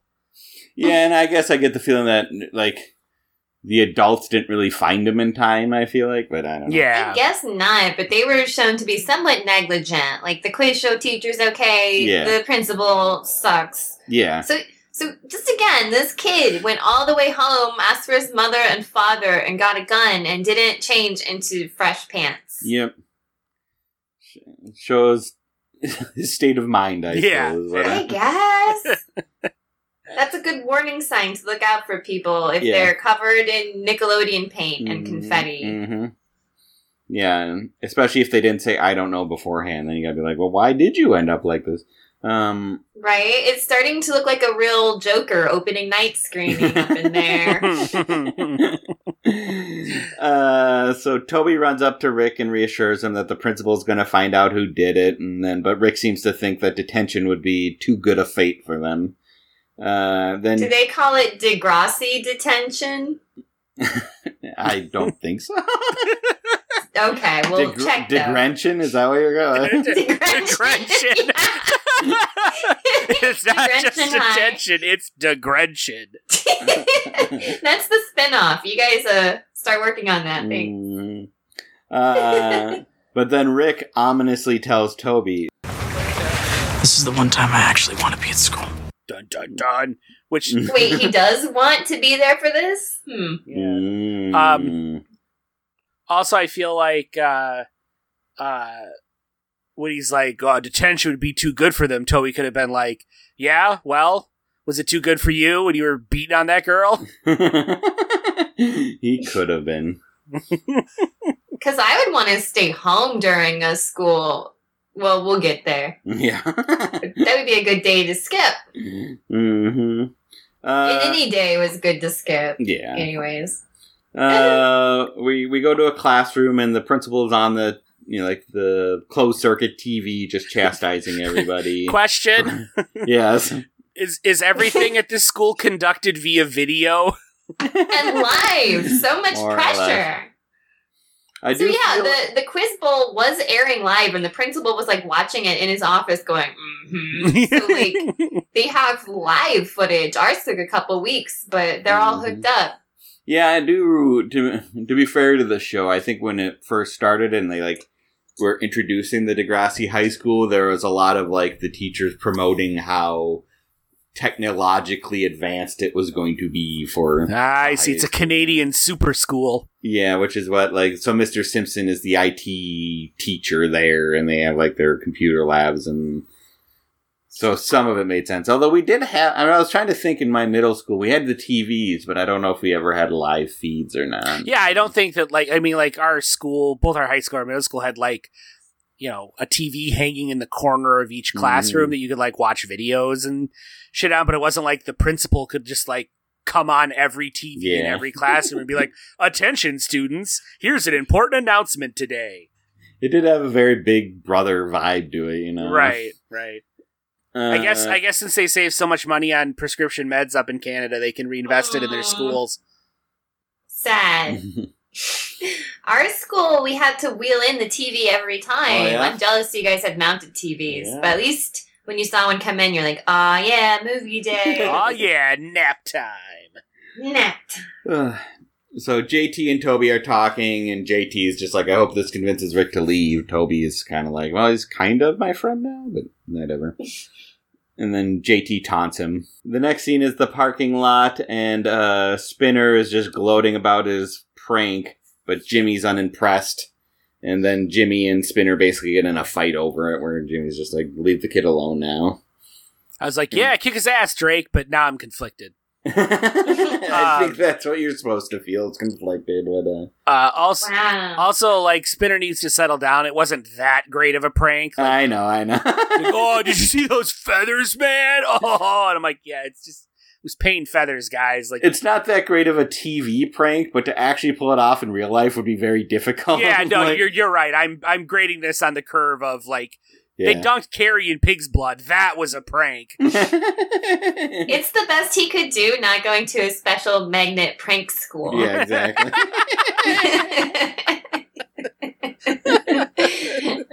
This was an Degrassi prank, but Principal Stanky. Yeah.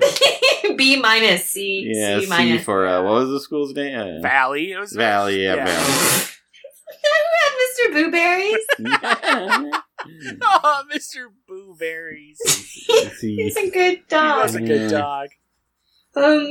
Is this the part in Degrassi where they have an NBA Jam NFL hockey fight? Yes. Drake gets into a fight. Drake's wailing on Spinner. Yeah. Right. With a basketball on the court. Mm-hmm. This is also where I once again dinged the authority figure here, where he breaks up the fight. He's like, hey, save it for the game. Yeah. And I'm like, shouldn't you be more concerned that two kids were just pummeling each other? Yeah, he's the PE teacher / coach, so I think he kind of secretly likes the aggression too. He's like, yeah, that's how I'm in it. It just reminded me of how there's entire generations of students have been let down by useless educators who just didn't know how to handle bullying and fights and confrontations. Just let boys be boys. Right. Save it for the field, cupcake. Mm.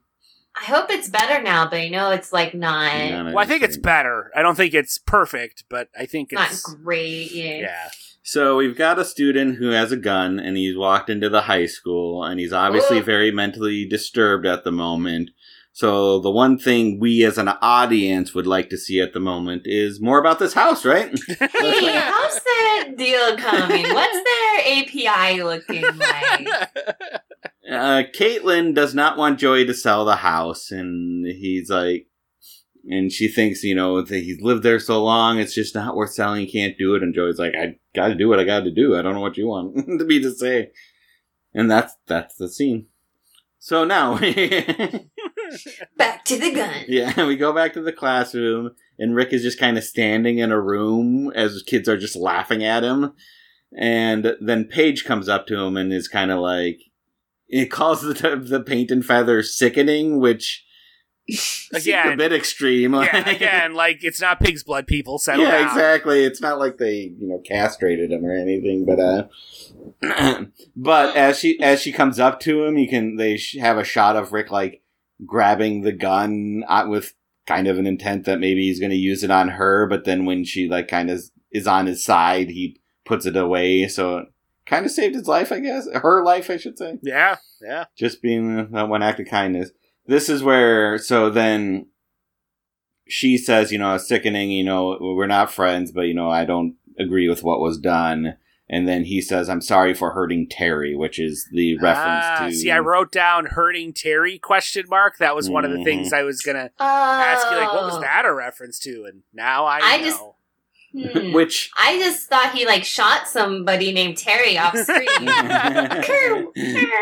Which, of course, what he did to Terry and being painted and feathered isn't on the same level, so it's not like we're even now. And then, yeah.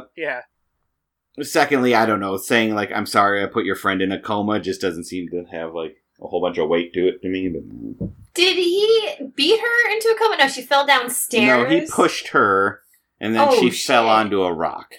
On a rock? Oh, no. So the rock's fault. I don't know what all your people's problems and are. I guess I'm not really trying to, make him sound innocent in that or anything. He violently shoved her, and that's wrong.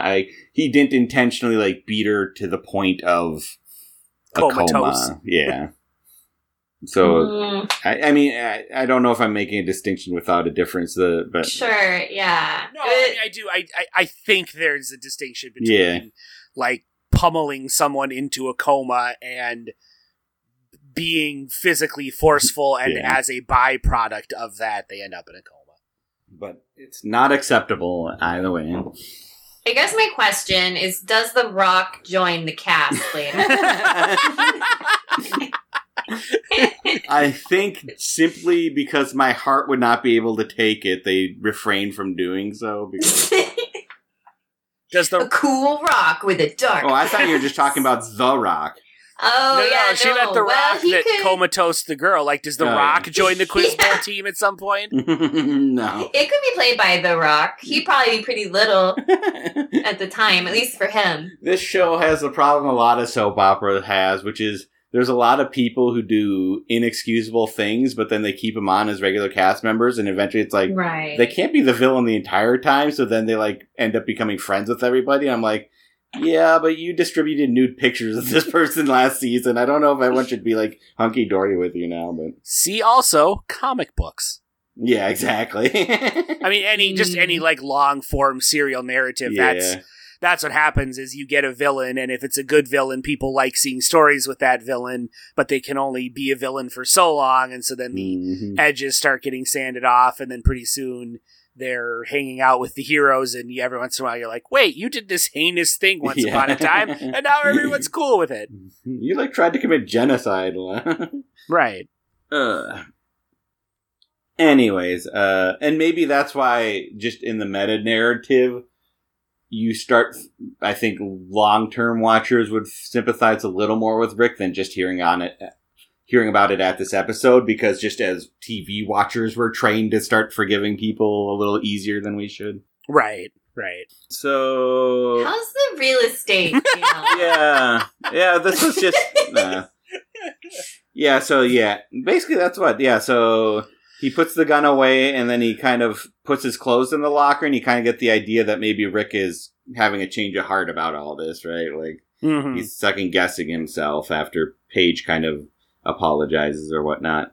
And then we go back to real estate, because that's what we're caring about. Yeah, come on. And Caitlin goes to Sid's office, and of course just wants to buy the house, because I guess she has the funds to do so. Reporting must be lucrative. Yeah, it must be nice having rich girlfriends. Right? Or maybe he hates it.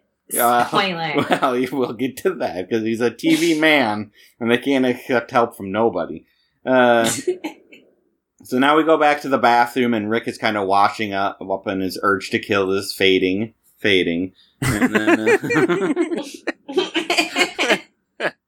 then Spinner and Jay walk in, and he kind of ducks into a stall. But then Spinner and Jay realize he's in the stall, although Spinner is obtuse about it, because Spinner's an idiot. But so Jay has to lead Spinner to the idea that now they basically framed Jimmy for doing it just to get themselves off the hook, I guess. Jimmy set the whole thing up perfectly. The way he got all those easy sports questions wrong. Yeah, and made sure Psycho Boy was all alone in the final round. Never would have happened without a man on the inside. Although they kind of implicate themselves too. They're just like, it's always good to have a man on the inside. So it's like, it's not like he thinks you guys didn't do it. He just thinks Jimmy did it in addition to you two. So I don't know what you solved except implicating Jimmy too. Right. But hearing that Jimmy was involved, Rick's urge to kill has risen again. Significantly. He is upset. So we go to the hallway, and Rick finds Jimmy, and Jimmy's kind of like, how's it going? This is kind of BS. I hope you're doing all right. And Rick is having none of it. He thinks Jimmy was in on it, and Jimmy's like, I didn't have anything to do with it. But before really any conversation happens, Rick pulls out a gun, and Jimmy is scared and runs away. And then Rick shoots him. Look, I'm really sorry about everything, okay? And if those guys give you any more problems, I got your back. You stabbed me in the back. What? You set the whole thing up. Rick, come on, I defended you. Is that real? The whole time you pretended to be my friend. You made me do this.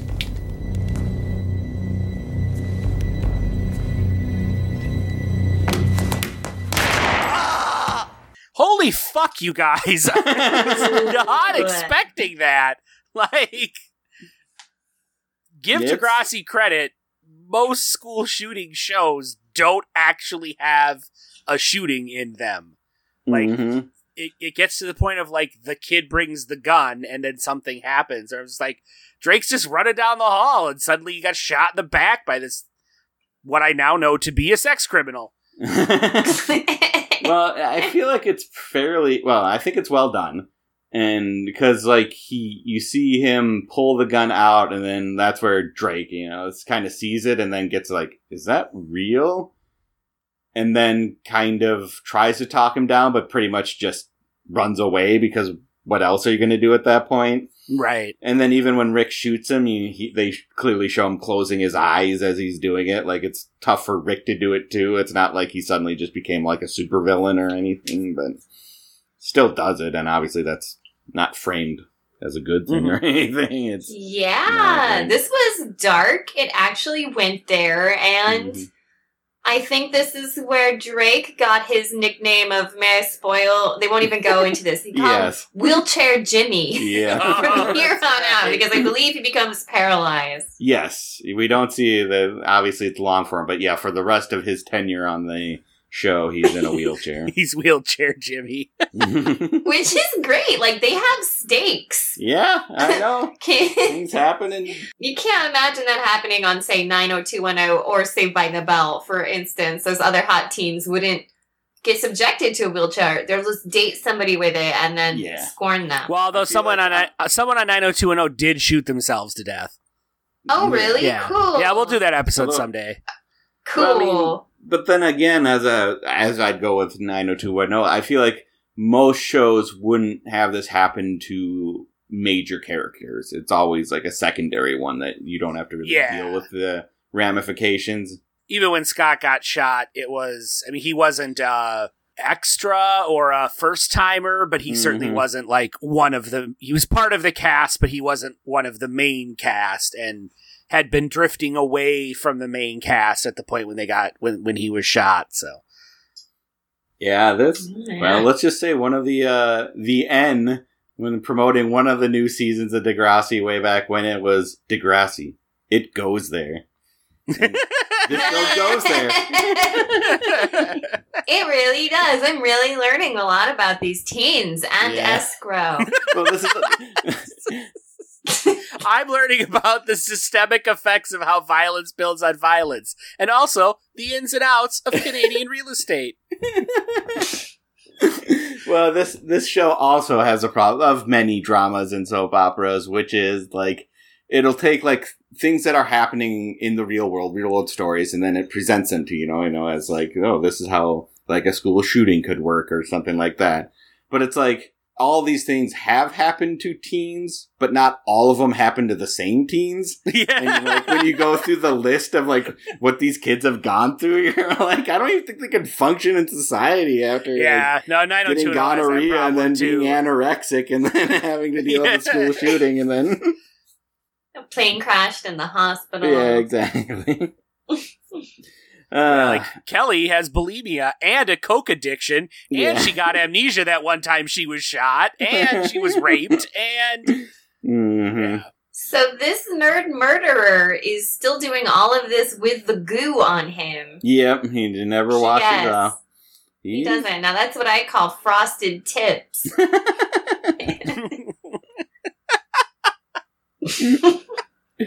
I just had to work that in. I had it written down. So they actually show some blood here, right? When Jimmy goes down. I think from his back, yeah.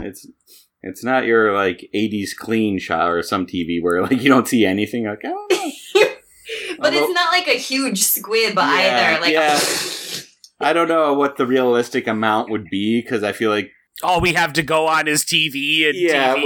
which spans a whole spectrum of like amounts of blood, but Jimmy goes down and he's pretty much unconscious at that point, and then sickly Craig comes across Jimmy and is just kind of shocked and appalled at what he's seeing and trying to process that and probably wishing he stayed home. Exactly. Then we cut to a bunch of students running by Sean, Emma, and Toby, and of course they're like, I guess I got to see what they're running from, and go investigate to find Rick wandering the hall with a gun. I'm sure that'll turn out fine. Yeah, well, he does start by apologizing to Emma for kissing her, which is a start. But then blames her for flirting with him, which is probably the opposite of a start. So yeah, like, oh, here we go. This is where the incel comes into it. Yeah, exactly. They're really touching on some stuff that really didn't get much notoriety until later with like this kind of incel behavior. I'm sorry that I kissed you without your permission. But you made me do it with your being attractiveness. Yeah. Degrassi went there. And so then Sean tries to talk Rick down, but Rick thinks he's like, it's too late for me. I've already shot somebody. This isn't going to go well. And so then he points the gun at Emma, and then Sean wrestles with him, and then the gun goes off. And this is the point where obviously Sean is a character, and he means something to you, and I'm like, Drake just got shot? This guy, I don't even know who he is. I know. He just got shot. This kind of comes back to my point. I mean, Sean's a main character. He was like, his first appearance was like in the 4th or 5th episode of the series. To me, he's just some random dude in the hallway who's like, I'm going to wrestle with this guy and get the gun away, and he gets shot.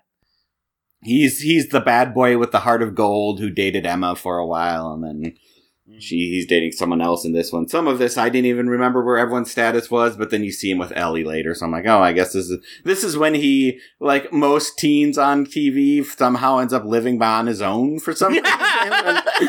Which I'm not sure how that works out, but that's beside the point. There is part of me that feels like Toby should have been the one to wrestle with Rick and be a part of that, but at the same time, at my theory about them just never really being interested in Toby as a character beyond much, they're like, well, Sean's the bad boy, cool guy that everyone loves, so we're going to have him be the hero here, so...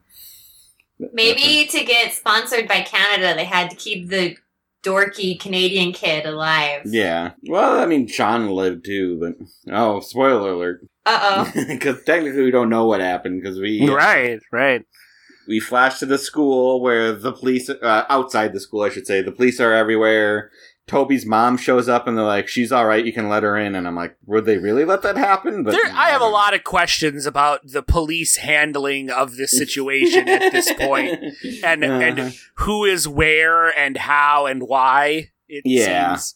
This is where maybe we've just had so many school shootings now in our lifetime that, like, the process has become refined to what it is now. But there is a lot of, like, the school's on lockdown, but they're letting in this parent, but they're not letting the kids out, but the kids also don't know what's going on, and that seems, like, dangerous, too, And I think some of the kids not going on, it just doesn't even compute today, because they'd all have cell phones and figure it out themselves. Well, yeah, I mean, again, that's... I don't...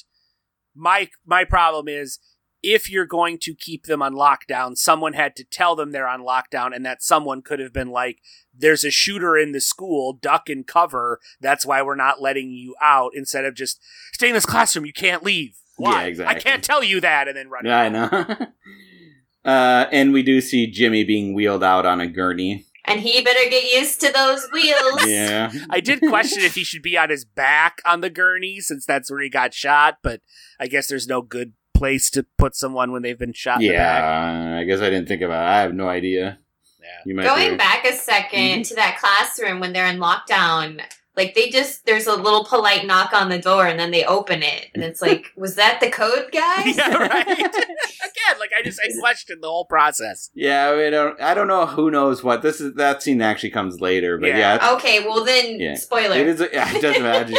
It is a question of, like, who knows what, like, at this point, did the teachers at least know that the danger is over yet? I don't know, Yeah. Yeah, no, it wasn't. Well, it was over. Well, I'm sure there's more danger in the future for Degrassi definitely students. There's more danger in the future. So, what are we really concerned about, though? Jimmy being wheeled away on a gurney? No. Or the house? Yes! So, I think this is a pretty good episode. Their pacing does leave something to be desired. Now, maybe this is supposed to, like, show how out of nowhere something like this can be, because the idea is Joey's talking with Caitlin, and he kind of... I did kind of like the line where he's like... You are not going to believe this, but there's already an offer on the house. Already? It's great. Sydney has really come through, and it's 10% above market value. 10%? Oh, go Sydney. Which I liked, but then Joey then says he already knows Caitlin bought it, and then of course he's pissed about it for toxic masculinity reasons. I don't know. Spoiler alert, anyone, man or woman, can, like, buy what I'm selling for 10% above the market value. Like, if you want to buy me a house, I'm cool with it. Yeah, whatever, dude. TV guys have got to get over these weird-ass hang-ups. Yeah. If the lady you were already dating and presumably liked bought your house, you'd be like, I don't even care if I don't like the lady. If someone wants to buy my house and give me 10% market value, sounds good. Someone wants if everybody wants to marry Austin, all it costs is market price. How far would you go for this house, Austin? Look, I'm just saying. I think he's going all the way. Yeah, definitely. What would Christy be comfortable with you doing to get this out? I mean, it depends on how much over market value we're talking. I'm just saying, like, someone wants to be my sugar mama and just pay me to be fit and attractive. Sounds good to me. I don't, it's like, my job gives me purpose bullshit. Like, whatever. Anyway, so they get a phone call. Yeah. And then she's like, "We have to get to Degrassi right now." Just like how whenever we would reference our school, we would always use the full name of the school. Yeah. So that people, we have to get to Apple Valley High School right now. No, we don't. New class. And then Joey looks kind of confused, but she kind of storms off, and he follows her. And you'd assume she kind of fills them in pretty quickly, but it does feel like the times when, like, we need to do this, I have no time to explain. And it's like, Right. how about you take the 5 seconds to explain so everyone's on the same page? And I'm assuming that happened off screen pretty I quickly. feel like the natural reaction would be like, oh my god, there was a shooting at the school. We need to get there. Exactly. She owns the house, guys. She doesn't have to explain she's the herself boss. anymore. So then we go to the classroom and we see Sean walking by, so now we know he's alive. Yay. And the counselor talks to Toby asking about why Rick did it, which I don't know if he should be. Well, this I is don't where, know like, if this is like is the this right a time for conversation? this. Yeah, conversation. exactly. Like, is this the right time and place for this conversation? And Toby's just declaring that they aren't friends because he's obviously traumatized by this too. Okay, so this is the point where, like, he kind of repeats that a few times where he's like, he wasn't my friend. And I'm like, dude, this is like harsh. Like, I get that this guy did something terrible, but like, should you really be distancing yourself from like your best friend at this point? Well, now I realize like, he's not my friend. He was just someone that I was maintaining a cordial relationship with in order to back up my belief in the rehabilitation of criminals. I think he was like, they were becoming friends and then this happened. And I frankly, even if they were best friends since kids, like him doing this probably just makes you question everything. And Yeah, no, I mean, it would be an understandable reaction. Because it has shifted in my mind from like, wow, this was his best childhood friend. Like that's what I was imagining they were. To like, he was just some guy that he was doing to prove that his like liberal bona fides weren't just talk. Mm-hmm.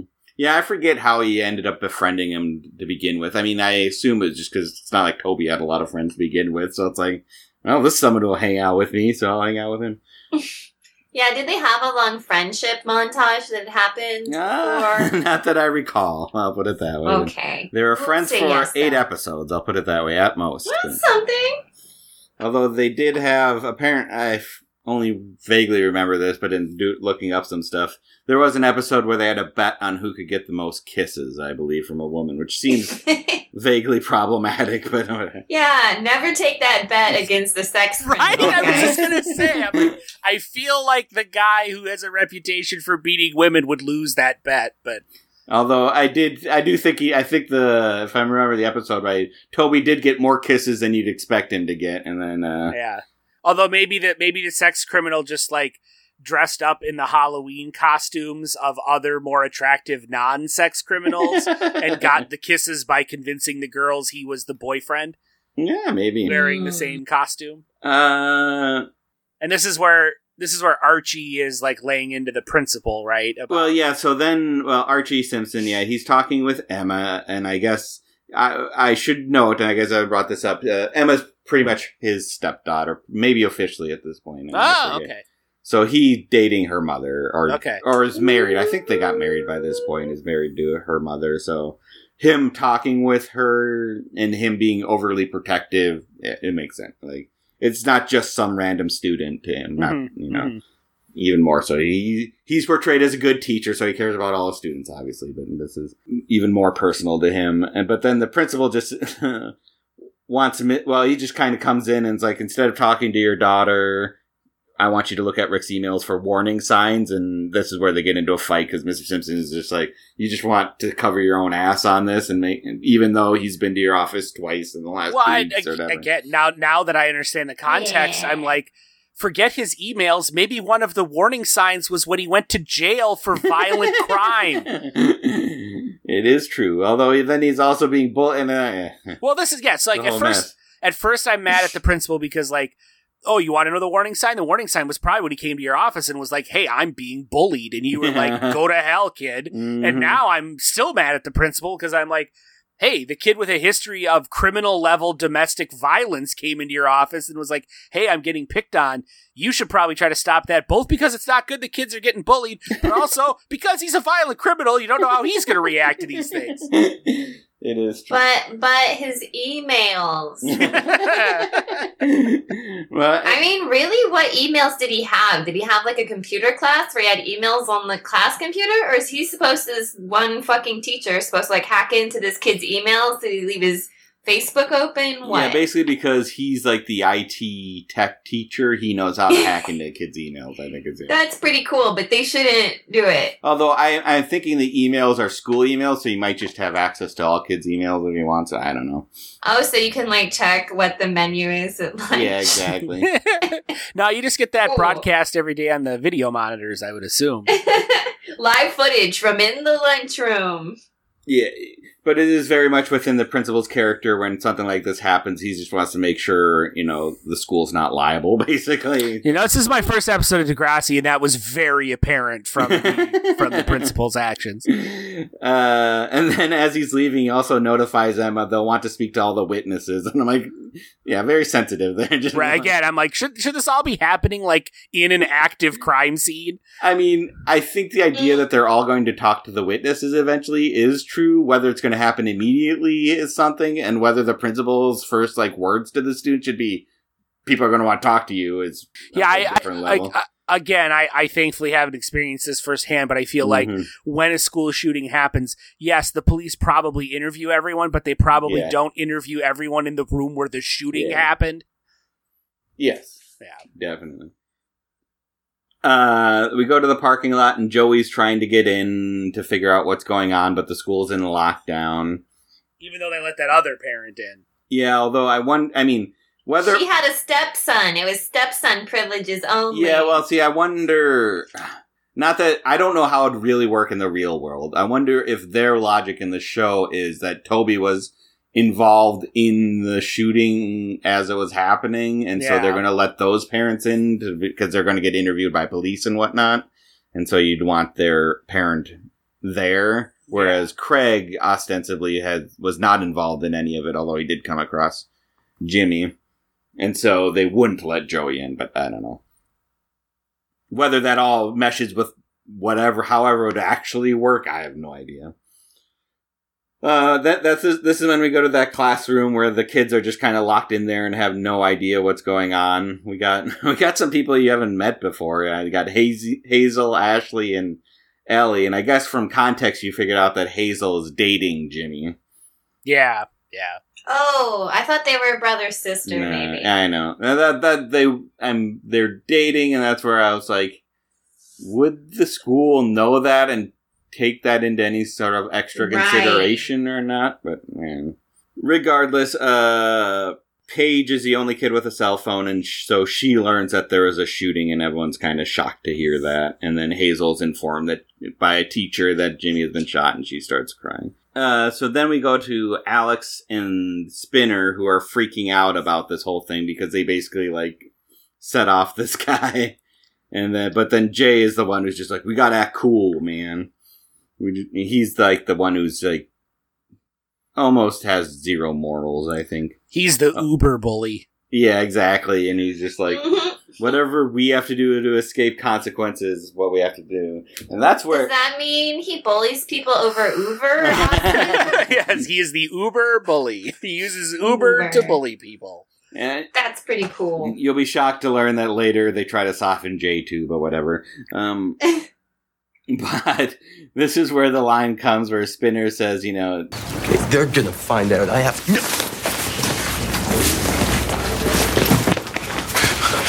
You have to shut up, okay? He's my best friend. Either outcome, I would say he was your best friend. Oh, they went there. Degrassi, it goes there. Darn. I feel like just for that one sentence, Jay's irredeemable, but... Right. Anyway, so then we go to the parking lot, and Craig comes out of the school and is just kind of has a stunned look on his face. He gets harassed by reporters, and which might be more realistic back then. I think reporters have a better sense of what they should do during a school shooting these days, which is kind of sad in and of itself. Yeah. Then, so Joey kind of comes to, hugs Craig and whatnot, and then Toby and his mom come out, and the reporters then harass him, and then asked if the gunman said anything before he died, and that's when Toby realizes that he's dead. Yeah, so we don't get to see it. Did a cop kill that nerd? No, it was Sean. So when Sean was wrestling him and the gun went off. Oh, so it killed the gunman and not the Sean? Yes. Well, I knew it didn't kill the Sean. I did not realize that was when it killed what's-his-face. Which then causes Sean to have kind of a mental breakdown, and he has to leave and stay with his mother off in, like, another Trying to figure out... It probably doesn't really matter. What? Because you see Sean after the shooting, he has, like, a bandage on his arm. Yeah. And because he's just, like, standing there and the bandage isn't, like, full of blood, I'm like, oh, he must have just gotten grazed by the shot. And so now I'm trying to figure out, like, when two people are wrestling with a gun, how does it go off in a manner that grazes the arm of one person but then kills the other one, when the one that gets killed is the one where the gun was pointing away from him because of the rest, because he was the gun man. But it doesn't really matter. Yeah, no. Now you got me worried about something. Yeah. Yeah, David, The story better be watertight, David, or we have to retry this whole case. And the real estate is thrown out as well. That house sale's going to fall through if you don't have this right. We can't sell this house. It's got too many dead children in it. I can't lose my Degrassi credentials, I'm sure there's a nerdier podcast somewhere who's really hoping you do, David, and they can be the king. There's probably a few Degrassi podcasts out there. Degrasse cast? Degrasse. Yeah, Podgrassi. That's word. I bet you cut to the Podgrassi guys. Like, hey, what did we do? Let's get a new beef. We need one. Yeah, so the gun did go off, and during the wrestling, and that's how Rick died. Okay. R.I.P. Rick, you were a real sex kind of guy. You were something. But you were pretty good at trivia. So, he at least do his trivia. That'll be on his tombstone. At least he knew his trivia. Here lies Rick, what's his last name? Beats women, shoots classmates, knew his trivia. We go to the hospital and Spinner shows up but then nopes out, basically, as everyone else is crying and he can't handle it. Because he's responsible, or semi-responsible at least. David, did he get his name from his habit of fidget spinners? This is way before fidget spinners. Yeah, no, that's how forward-thinking Degrassi went there. Yeah, Degrassi went there before anyone else would. I'm trying to think if... I don't think that's his real name, but now I feel like I should know it. Alright, characters. We're going to get the Podgrassi guys all riled up again. I know. Good. Fuck him. No, his real name is Gavin. That's right, Gavin. I don't know where he got the name Spinner from. Was it just because he couldn't sit still or something? No, doesn't matter.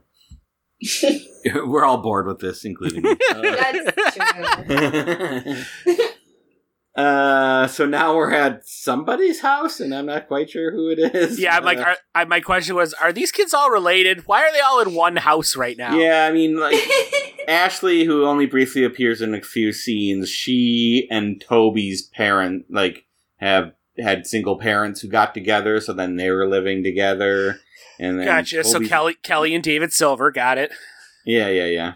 And then I don't know why Mr. Simpson and Emma were over there, except maybe just friends or whatever, camaraderie or whatnot. But then they kind of just discuss what's going on, and this is where Mr. Simpson is just saying they didn't take the bullying seriously enough and they should have done something, but then Ashley is just like, or he's just a psycho, and he's... Yeah, which reads a lot differently now that I know the backstory. Yeah. Right? Why not both? And Terry was a good friend of hers, too, so... Yeah. Yeah, I know. And it's basically column A, column B, I don't know. And Toby just kind of storms out because he doesn't know what to make of any of this and is trying to mentally cope with it all. And then we get a musical montage that involves a memorial at the school. We see Jimmy in the hospital, still just in the hospital bed unconscious. we see the various students all seeing the news and struggling with what they're hearing. And then at the end, we see Toby at the memorial, and then Emma comes and comforts him. And that's how the episode ends. Boom.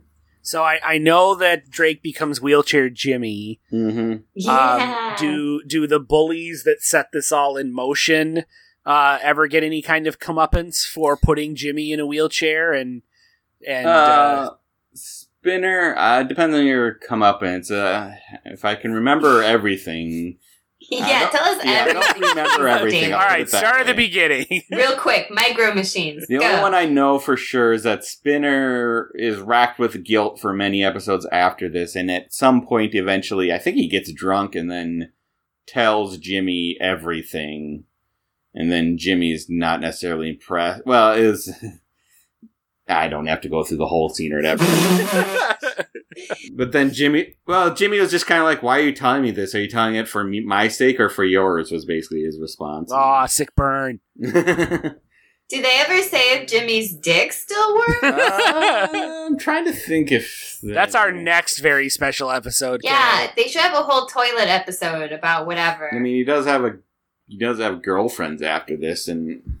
That's something. Yeah, it could go either way. Yeah. I guess it's not my business, but I am curious. I mean, that could just be because he still has his smoldering glare. Mm-hmm. Yeah, you can get by with just a smolder. I'm trying to think if he ever shows up, like, later after he kind of leaves, and whether... Right? Shows up with, like, three whether he has children. children. I know very late, and I forget if this was him returning or if this was just near the end of his tenure, but he wanted to go to Europe to get experimental therapy to, like, try to walk again, but then kind of gets talked out of it. But... Yeah, don't go to Europe. Mm-hmm. And he doesn't get robot legs like Artie on Glee. Yeah. He does? Yeah, Wow. in like one episode. Yeah, alright. Yeah. And so I don't know about Jay. Jay is kind of immoral, so it's not like he's racked with guilt. He just tries to avoid consequence, which I think he mainly does. And I forget what Alex does either, but she's also the vice president of the school, so, well, student VP. Yeah. Right, and he was dating her, and that's why he was able to smuggle in the paint and feathers. Mm-hmm. There was part of me that would find it hilarious if this show took a Saved by the Bell approach to things, and like next episode, Jimmy's just back in school, normal, no explanation, like everything's no one cares anymore. Yeah. Yeah, or they just never mention the nerd who died again. Right. Yeah. Mm-hmm. I forget all the aftermath, but I know it's not just like swept under the rug, obviously. David, let's get back to what's important. How did the house sale go? Does he stay in the house despite his masculinity challenging it being purchased for him by his girlfriend? Women own houses. Uh-oh. It's what the point of that whole storyline was and where it was supposed to go. Like, why they thought we'd even care about this song. I mean, it's very much this writers getting trapped within the box of, like, we need a B story, and then they just go on with it, and then also thinking we care about the adults at all. You know, they say sometimes that the B story is supposed to reflect the A story, so... In the better shows Good they job. do, but yeah. They don't always. Yeah.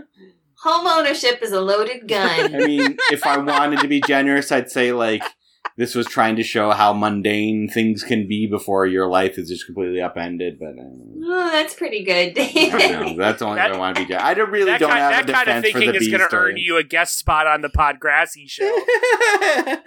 You tell them we hate them, okay? You bully them good. So, what do we think of the episode, Austin? I don't know what to think anymore. You had one thought, and then everything was blown I had up. all kinds of questions about like what this episode was trying to say about like bullies and the bullied and who's responsible and helping out, like making sure it doesn't happen and all that. But the fact that he was like a domestic violence criminal before this all went down just throws all that out the window, and I have not fully been able to process the full implications of that yet. I know. I will say that I was genuinely shocked when Drake got shot. Just that to quote the N Network, they went there. It goes there. They go there. That was legitimately shocking. You don't see that on TV too often. So it was effective in that regard in terms of just like, wow, getting my attention and shit getting real and whatnot. And the build up to it and all of that was done well in terms of like, you could see where this is going. And there's a sort of sense of dreaded inevitability to what's going down and all of that. So what's interesting is this episode obviously aired on the N. I saw it. Yet the one episode that they refused to air on the N was when somebody gets an abortion.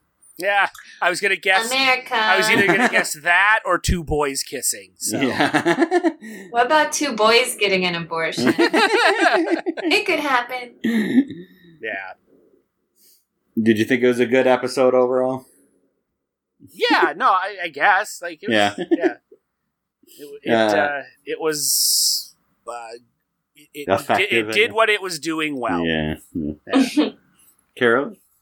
Yes, I would say this ultimately was a very special episode. It dealt with huge things. Like, I don't think a lot of people know what it is being a first-time home buyer and the process and all the paperwork. Well, it's a first-time home seller, I guess it is. Right, home seller, girlfriend owning property. No, the rest of it, though, the school shooting and the stuff and how creepy the guy was and how I ended up feeling, this is bad, right? I can't defend it, but I ended up feeling on the side of the bullies for the most part. Even when he was just wearing the beret, I was kind of like, yeah, throw the hat in the trash. But then I don't know if they should have thrown the boy in the trash. And anyways, now that I've learned he's a sex criminal, I'm really feeling like it was just my perfect intuition this whole time. It made me hate this incel school shooter Joker kid. It's not the Joker's fault, but I mean, another thing that I think doesn't actually get touched on too much in school shooting narratives is like, apparently the Columbine kids were less bullied than bullies. Like a lot of time it's like the aggressive kid, not like a lot of kids will just like get bullied really terribly, and that's a huge problem, and those eat shit for 4 years and it sucks, and I don't support that. But the kids who go on these sprees, they have something else going on too. So if we could like identify that and, you know, do support and stuff, that would be important. But at least it showed this really creepy kid being the best. I don't know. It was, they went there. Degrassi went there. Pretty good. Very special. Yeah, I have a very, I don't know. It's a complicated issue just in general, obviously. Oh, didn't we solve it? Yeah. I mean, there are certain steps we could make to make this less, it doesn't matter. I can get on my soapbox. But I mean, like, solving the issue of, like, aggression that will cause this is obviously a very tough thing to tackle.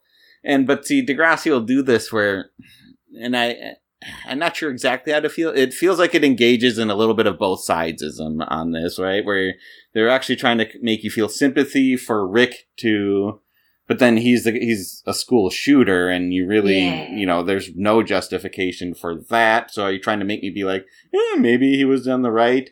And I think what they're trying to do is like just show you how it can happen. And this, you know, and the steps that it take, like this kid who gets bullied until a kid who already has a history of, you know, not being able to handle his aggression gets bullied enough that he gets to this point. But they do generate sympathy for him. But then, and I would just wonder, I'd probably take somebody who knows, you know, a psychologist better. It's like, is that the right approach, or are you trying to like glorify? I don't think glorify is the right term because they certainly don't frame it as well. But at the same time, like seeing how it can happen, like looking at Rick and watching his steps to this point can be good too, I think, in that it shows you like kind of warning signs on other people, but it can also show you in yourself when you should like wonder if you're going down a path that's not good. But I don't know. I don't know if it accomplishes that or if it just doesn't, or if it just muddles the issue. And then the other problem is he's bullied because he's a domestic abuser and he abused one of their friends. And the one thing they briefly in an earlier episode kind of Emma talks to him about this as to why he just doesn't go to a different school. And he just says, well, he wants to prove himself to, the people, the people he harmed and such, and he kind of goes on a speech, and I forget the whole thing about why he's there. And they kind of briefly go on it with his mother in the previous episode, where like, I thought you should go to a different school, but now you're proving me wrong, because everyone loves you or whatever. Because you're good at quiz show. Yeah, and to be fair, in the abstract, the idea that there's a kid who goes to school, gets bullied, and it's upon him to go to a different school, that's bullshit, right? Like, right. Yeah. That's not good. He shouldn't have to uproot his life. Mm-hmm. But now, him, like, as I was talking about, like, when I think that we're living in a nation that I think over-incarcerates, and we need to have rehabilitation, getting people back in there. That's even for the tough stuff that is... Like, for domestic abusers, there has to be some sort of process that not all of them are just locked away forever. Yeah, David likes domestic abusers. I got it. However tempting that may feel. And so so the idea that, especially with a teenager who does this, the fact that they're hopeless now just seems a bit too far for me. So the idea that they could learn, get help and become better people is true, but there are consequences to actions too, right? And that's what sometimes people forget when they're like, well, don't we live in a world of forgiveness? Can't you just let me go on? It's not like you can just go back to exactly how things were. And I'm saying this with celebrities in mind who do terrible things and then think once they say they're sorry, they can just go back to doing whatever they were. And it's like, celebrities wouldn't do that. And I'm not saying there's no such thing as like forgiveness or growth or any of that, but it still means there's consequences to your actions. And for this kid, maybe that consequence is you can't just go back to where your abuse takes place, Right. And like, and also where your crime took place. Yeah, that's what I'm saying. Like, yeah. If there's somebody who who is in an abusive relationship, gets help, they don't get to move next door to the person they abuse now, It's right. You, as part of your growth and understanding of who you are, should understand that you've wronged people who probably just aren't really interested in, like, gaining your friendship or trust or seeing that you're a changed person. You just have to go on and be a good person somewhere else. And they never really talk about that aspect, that what really should have happened here beyond anything else is he should have gone to a different school after he completed whatever treatment he needed to do. Right. And then in this case. Yeah. And that's my long-form thought on the episode. There we go. Let's see Degrassi come up with that. Mm-hmm. Yeah, fuck you to podcasting. And so that's where, and I guess, so, as I do think it's a pretty good episode and it's interesting and it goes there, as we say, but that's the one part where I'm like, they kind of muddle the issue because it's so there's such a complex backstory that, like, we know so much about it that we know different ways it could be solved than just when it's like a random person who just, to most people, we just see a random person start shooting up a school and we have no idea what to do about it. And that's where you try to find warning signs, but maybe just trying to keep the guns out of their hands might be a better option. But well, Canada tried that and it didn't work, David, so now what? To be fair, this was just a single pistol, which is why only one person was shot, and the only person who died was the perpetrator, so. How dare you make me think about our gun values? How dare you? Austin. Yo. Where can people find you online? You can find me online where you can help me compare Degrassi to Beverly Hills 90210 on Twitter at Austin Gorton, and you can read my writing at therealgentlemanofleisure.com. Carolyn? You can find me online losing quiz shows and getting aggressive at movie screenings.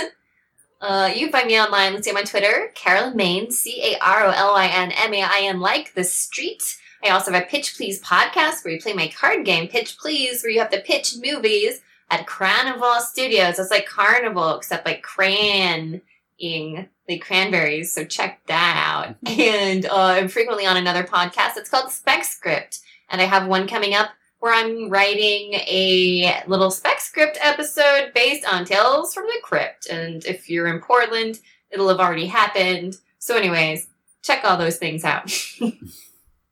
You can find me on Twitter where you can just talk to me about Degrassi, everything about Degrassi. Let's just really please do. David needs people. Dive into it. And at Dr. Bits. I was going to say, where recently I just got drunk and ripped into the Minnesota Twins. So if you just start searching me now, you're just going to see a lot of drunken ramblings from me about how angry I am. Or you'll see that also on St. Patrick's Day. I won't be angry then. That's when I'm just happy. True. And at therealgentlemanofleisure.com. We are a very special episode podcast. Be sure to rate us on iTunes, Stitcher, Google Play, and Podbean. We're on something new now, too, aren't we? Spotify. Oh, yeah, we're on Spotify now, too. Check us out on Spotify. All the time. Yeah. You can follow the show on Twitter at AVSEPod, and you can check out our Facebook page, and you can talk all about Degrassi there. Let's just do it. Let's just turn this into a Degrassi podcast. And we go against Podgrassi. And then email us at avsepodcast@gmail.com. So for a very special episode, this is David saying that I know regardless of the outcome, I was Austin's best friend. That was a very special episode. We dissected that shit from head to toe. Did the time fly by or was it slow? Got so many life lessons. Oh, how we've grown. Seen so much TV that we're gonna explode next time on a very special episode.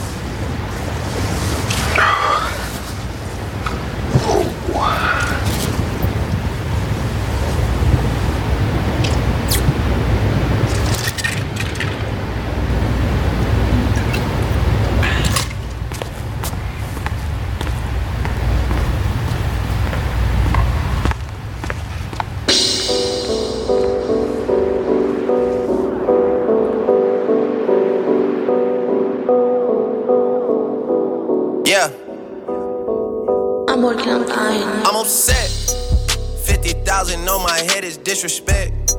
So offended that I had to double check. I'ma always take the money over sex. That's why they need me out the way, what you expect. Got a lot of blood and it's cold. They keep trying to get me for my soul. Thankful for the women that I know. Can't go 50-50 with no hope. Every month I'm supposed to pay her bills and get her what she want. I still got like 7 years of doing what I want. My dad still got child support from 1991. Out of town, people love to pop a lot of shit and come around. Word to Flacco Jody, he done seen us put it down. Niggas asking if I'm cool, I'm upset. 100,000 on my head is disrespect. So offended that I had to double check. You tryna check? This is real life, niggas think we playing chess. So what's next? Jump up out the bed like I'm possessed. I go out on tour and I say I'm drinking less. End up getting loose and getting pictures from my ex. SMS, XXX. That's the only time I ever shoot below the neck. Why you keep on shooting if you know that nigga dead? That's the only kind of shit that gets you some respect. Got a lot of blood and it's cold. They keep trying to get me for my soul. Thankful for the women that I know. Can't go 50-50 with no hope. Every month, she don't even love me, she just putting on a front. She gon' try and settle out of court and make a run. Then gon' ask me how I'm doing, I'm upset. You know, sometimes I feel like you guys are ripping me off. $1,500, old man. We call this the Jimmy. Guys, I'm just gonna say it was kind of garbage last time, so it'd be like, interesting. Oh, God. Oh, my God. That was beautiful. Keep it away from the kids. It's for me. It's all for me. You two are my favorite students, by the way. We didn't even go to school here. Oh, yeah. Firstly, want a photo? But you already know, though, you only live once. That's the motto, Genie YOLO. Yeah. It's gonna be a good day. I'm upset. $500,000 on my head, I can't accept, yeah. At least it made me feel like someone tried their best, yeah. Wanna waste $500,000, be my guest. Make me wanna buy a vest and a tech. But I'm blessed, I just checked. Hate me, never met me in the flesh. Say she got some things she gotta come here and collect. That shit is in a box to the left, to the left. Got a lot of blood and it's cold. They keep trying to get me for my soul. Thankful for the women that I know. Can't go 50-50 with no hope.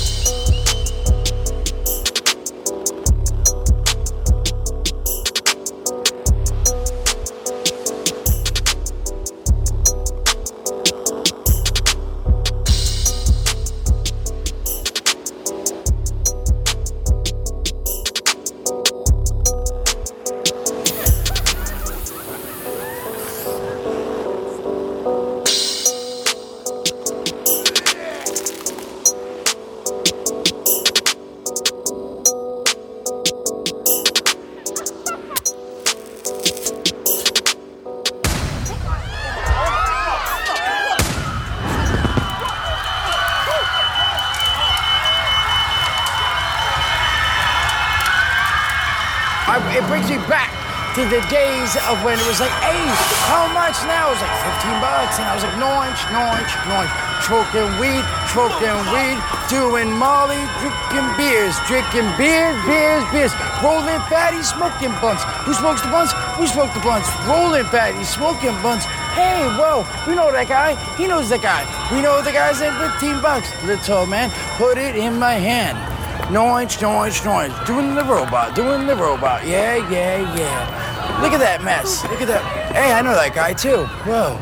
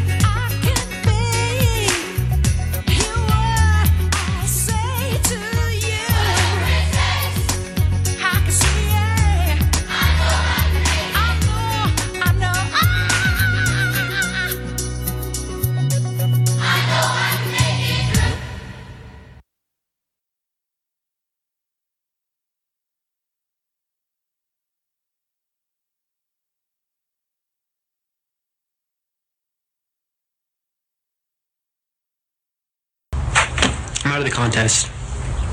Just wanted to tell you guys. What? Craig, you can't just... Ashley's won already. So just forget it, okay? No, we're not forgetting it. And if Ashley wants a war, well, we have the ammo, my friend. We have the ammo in the Brooks.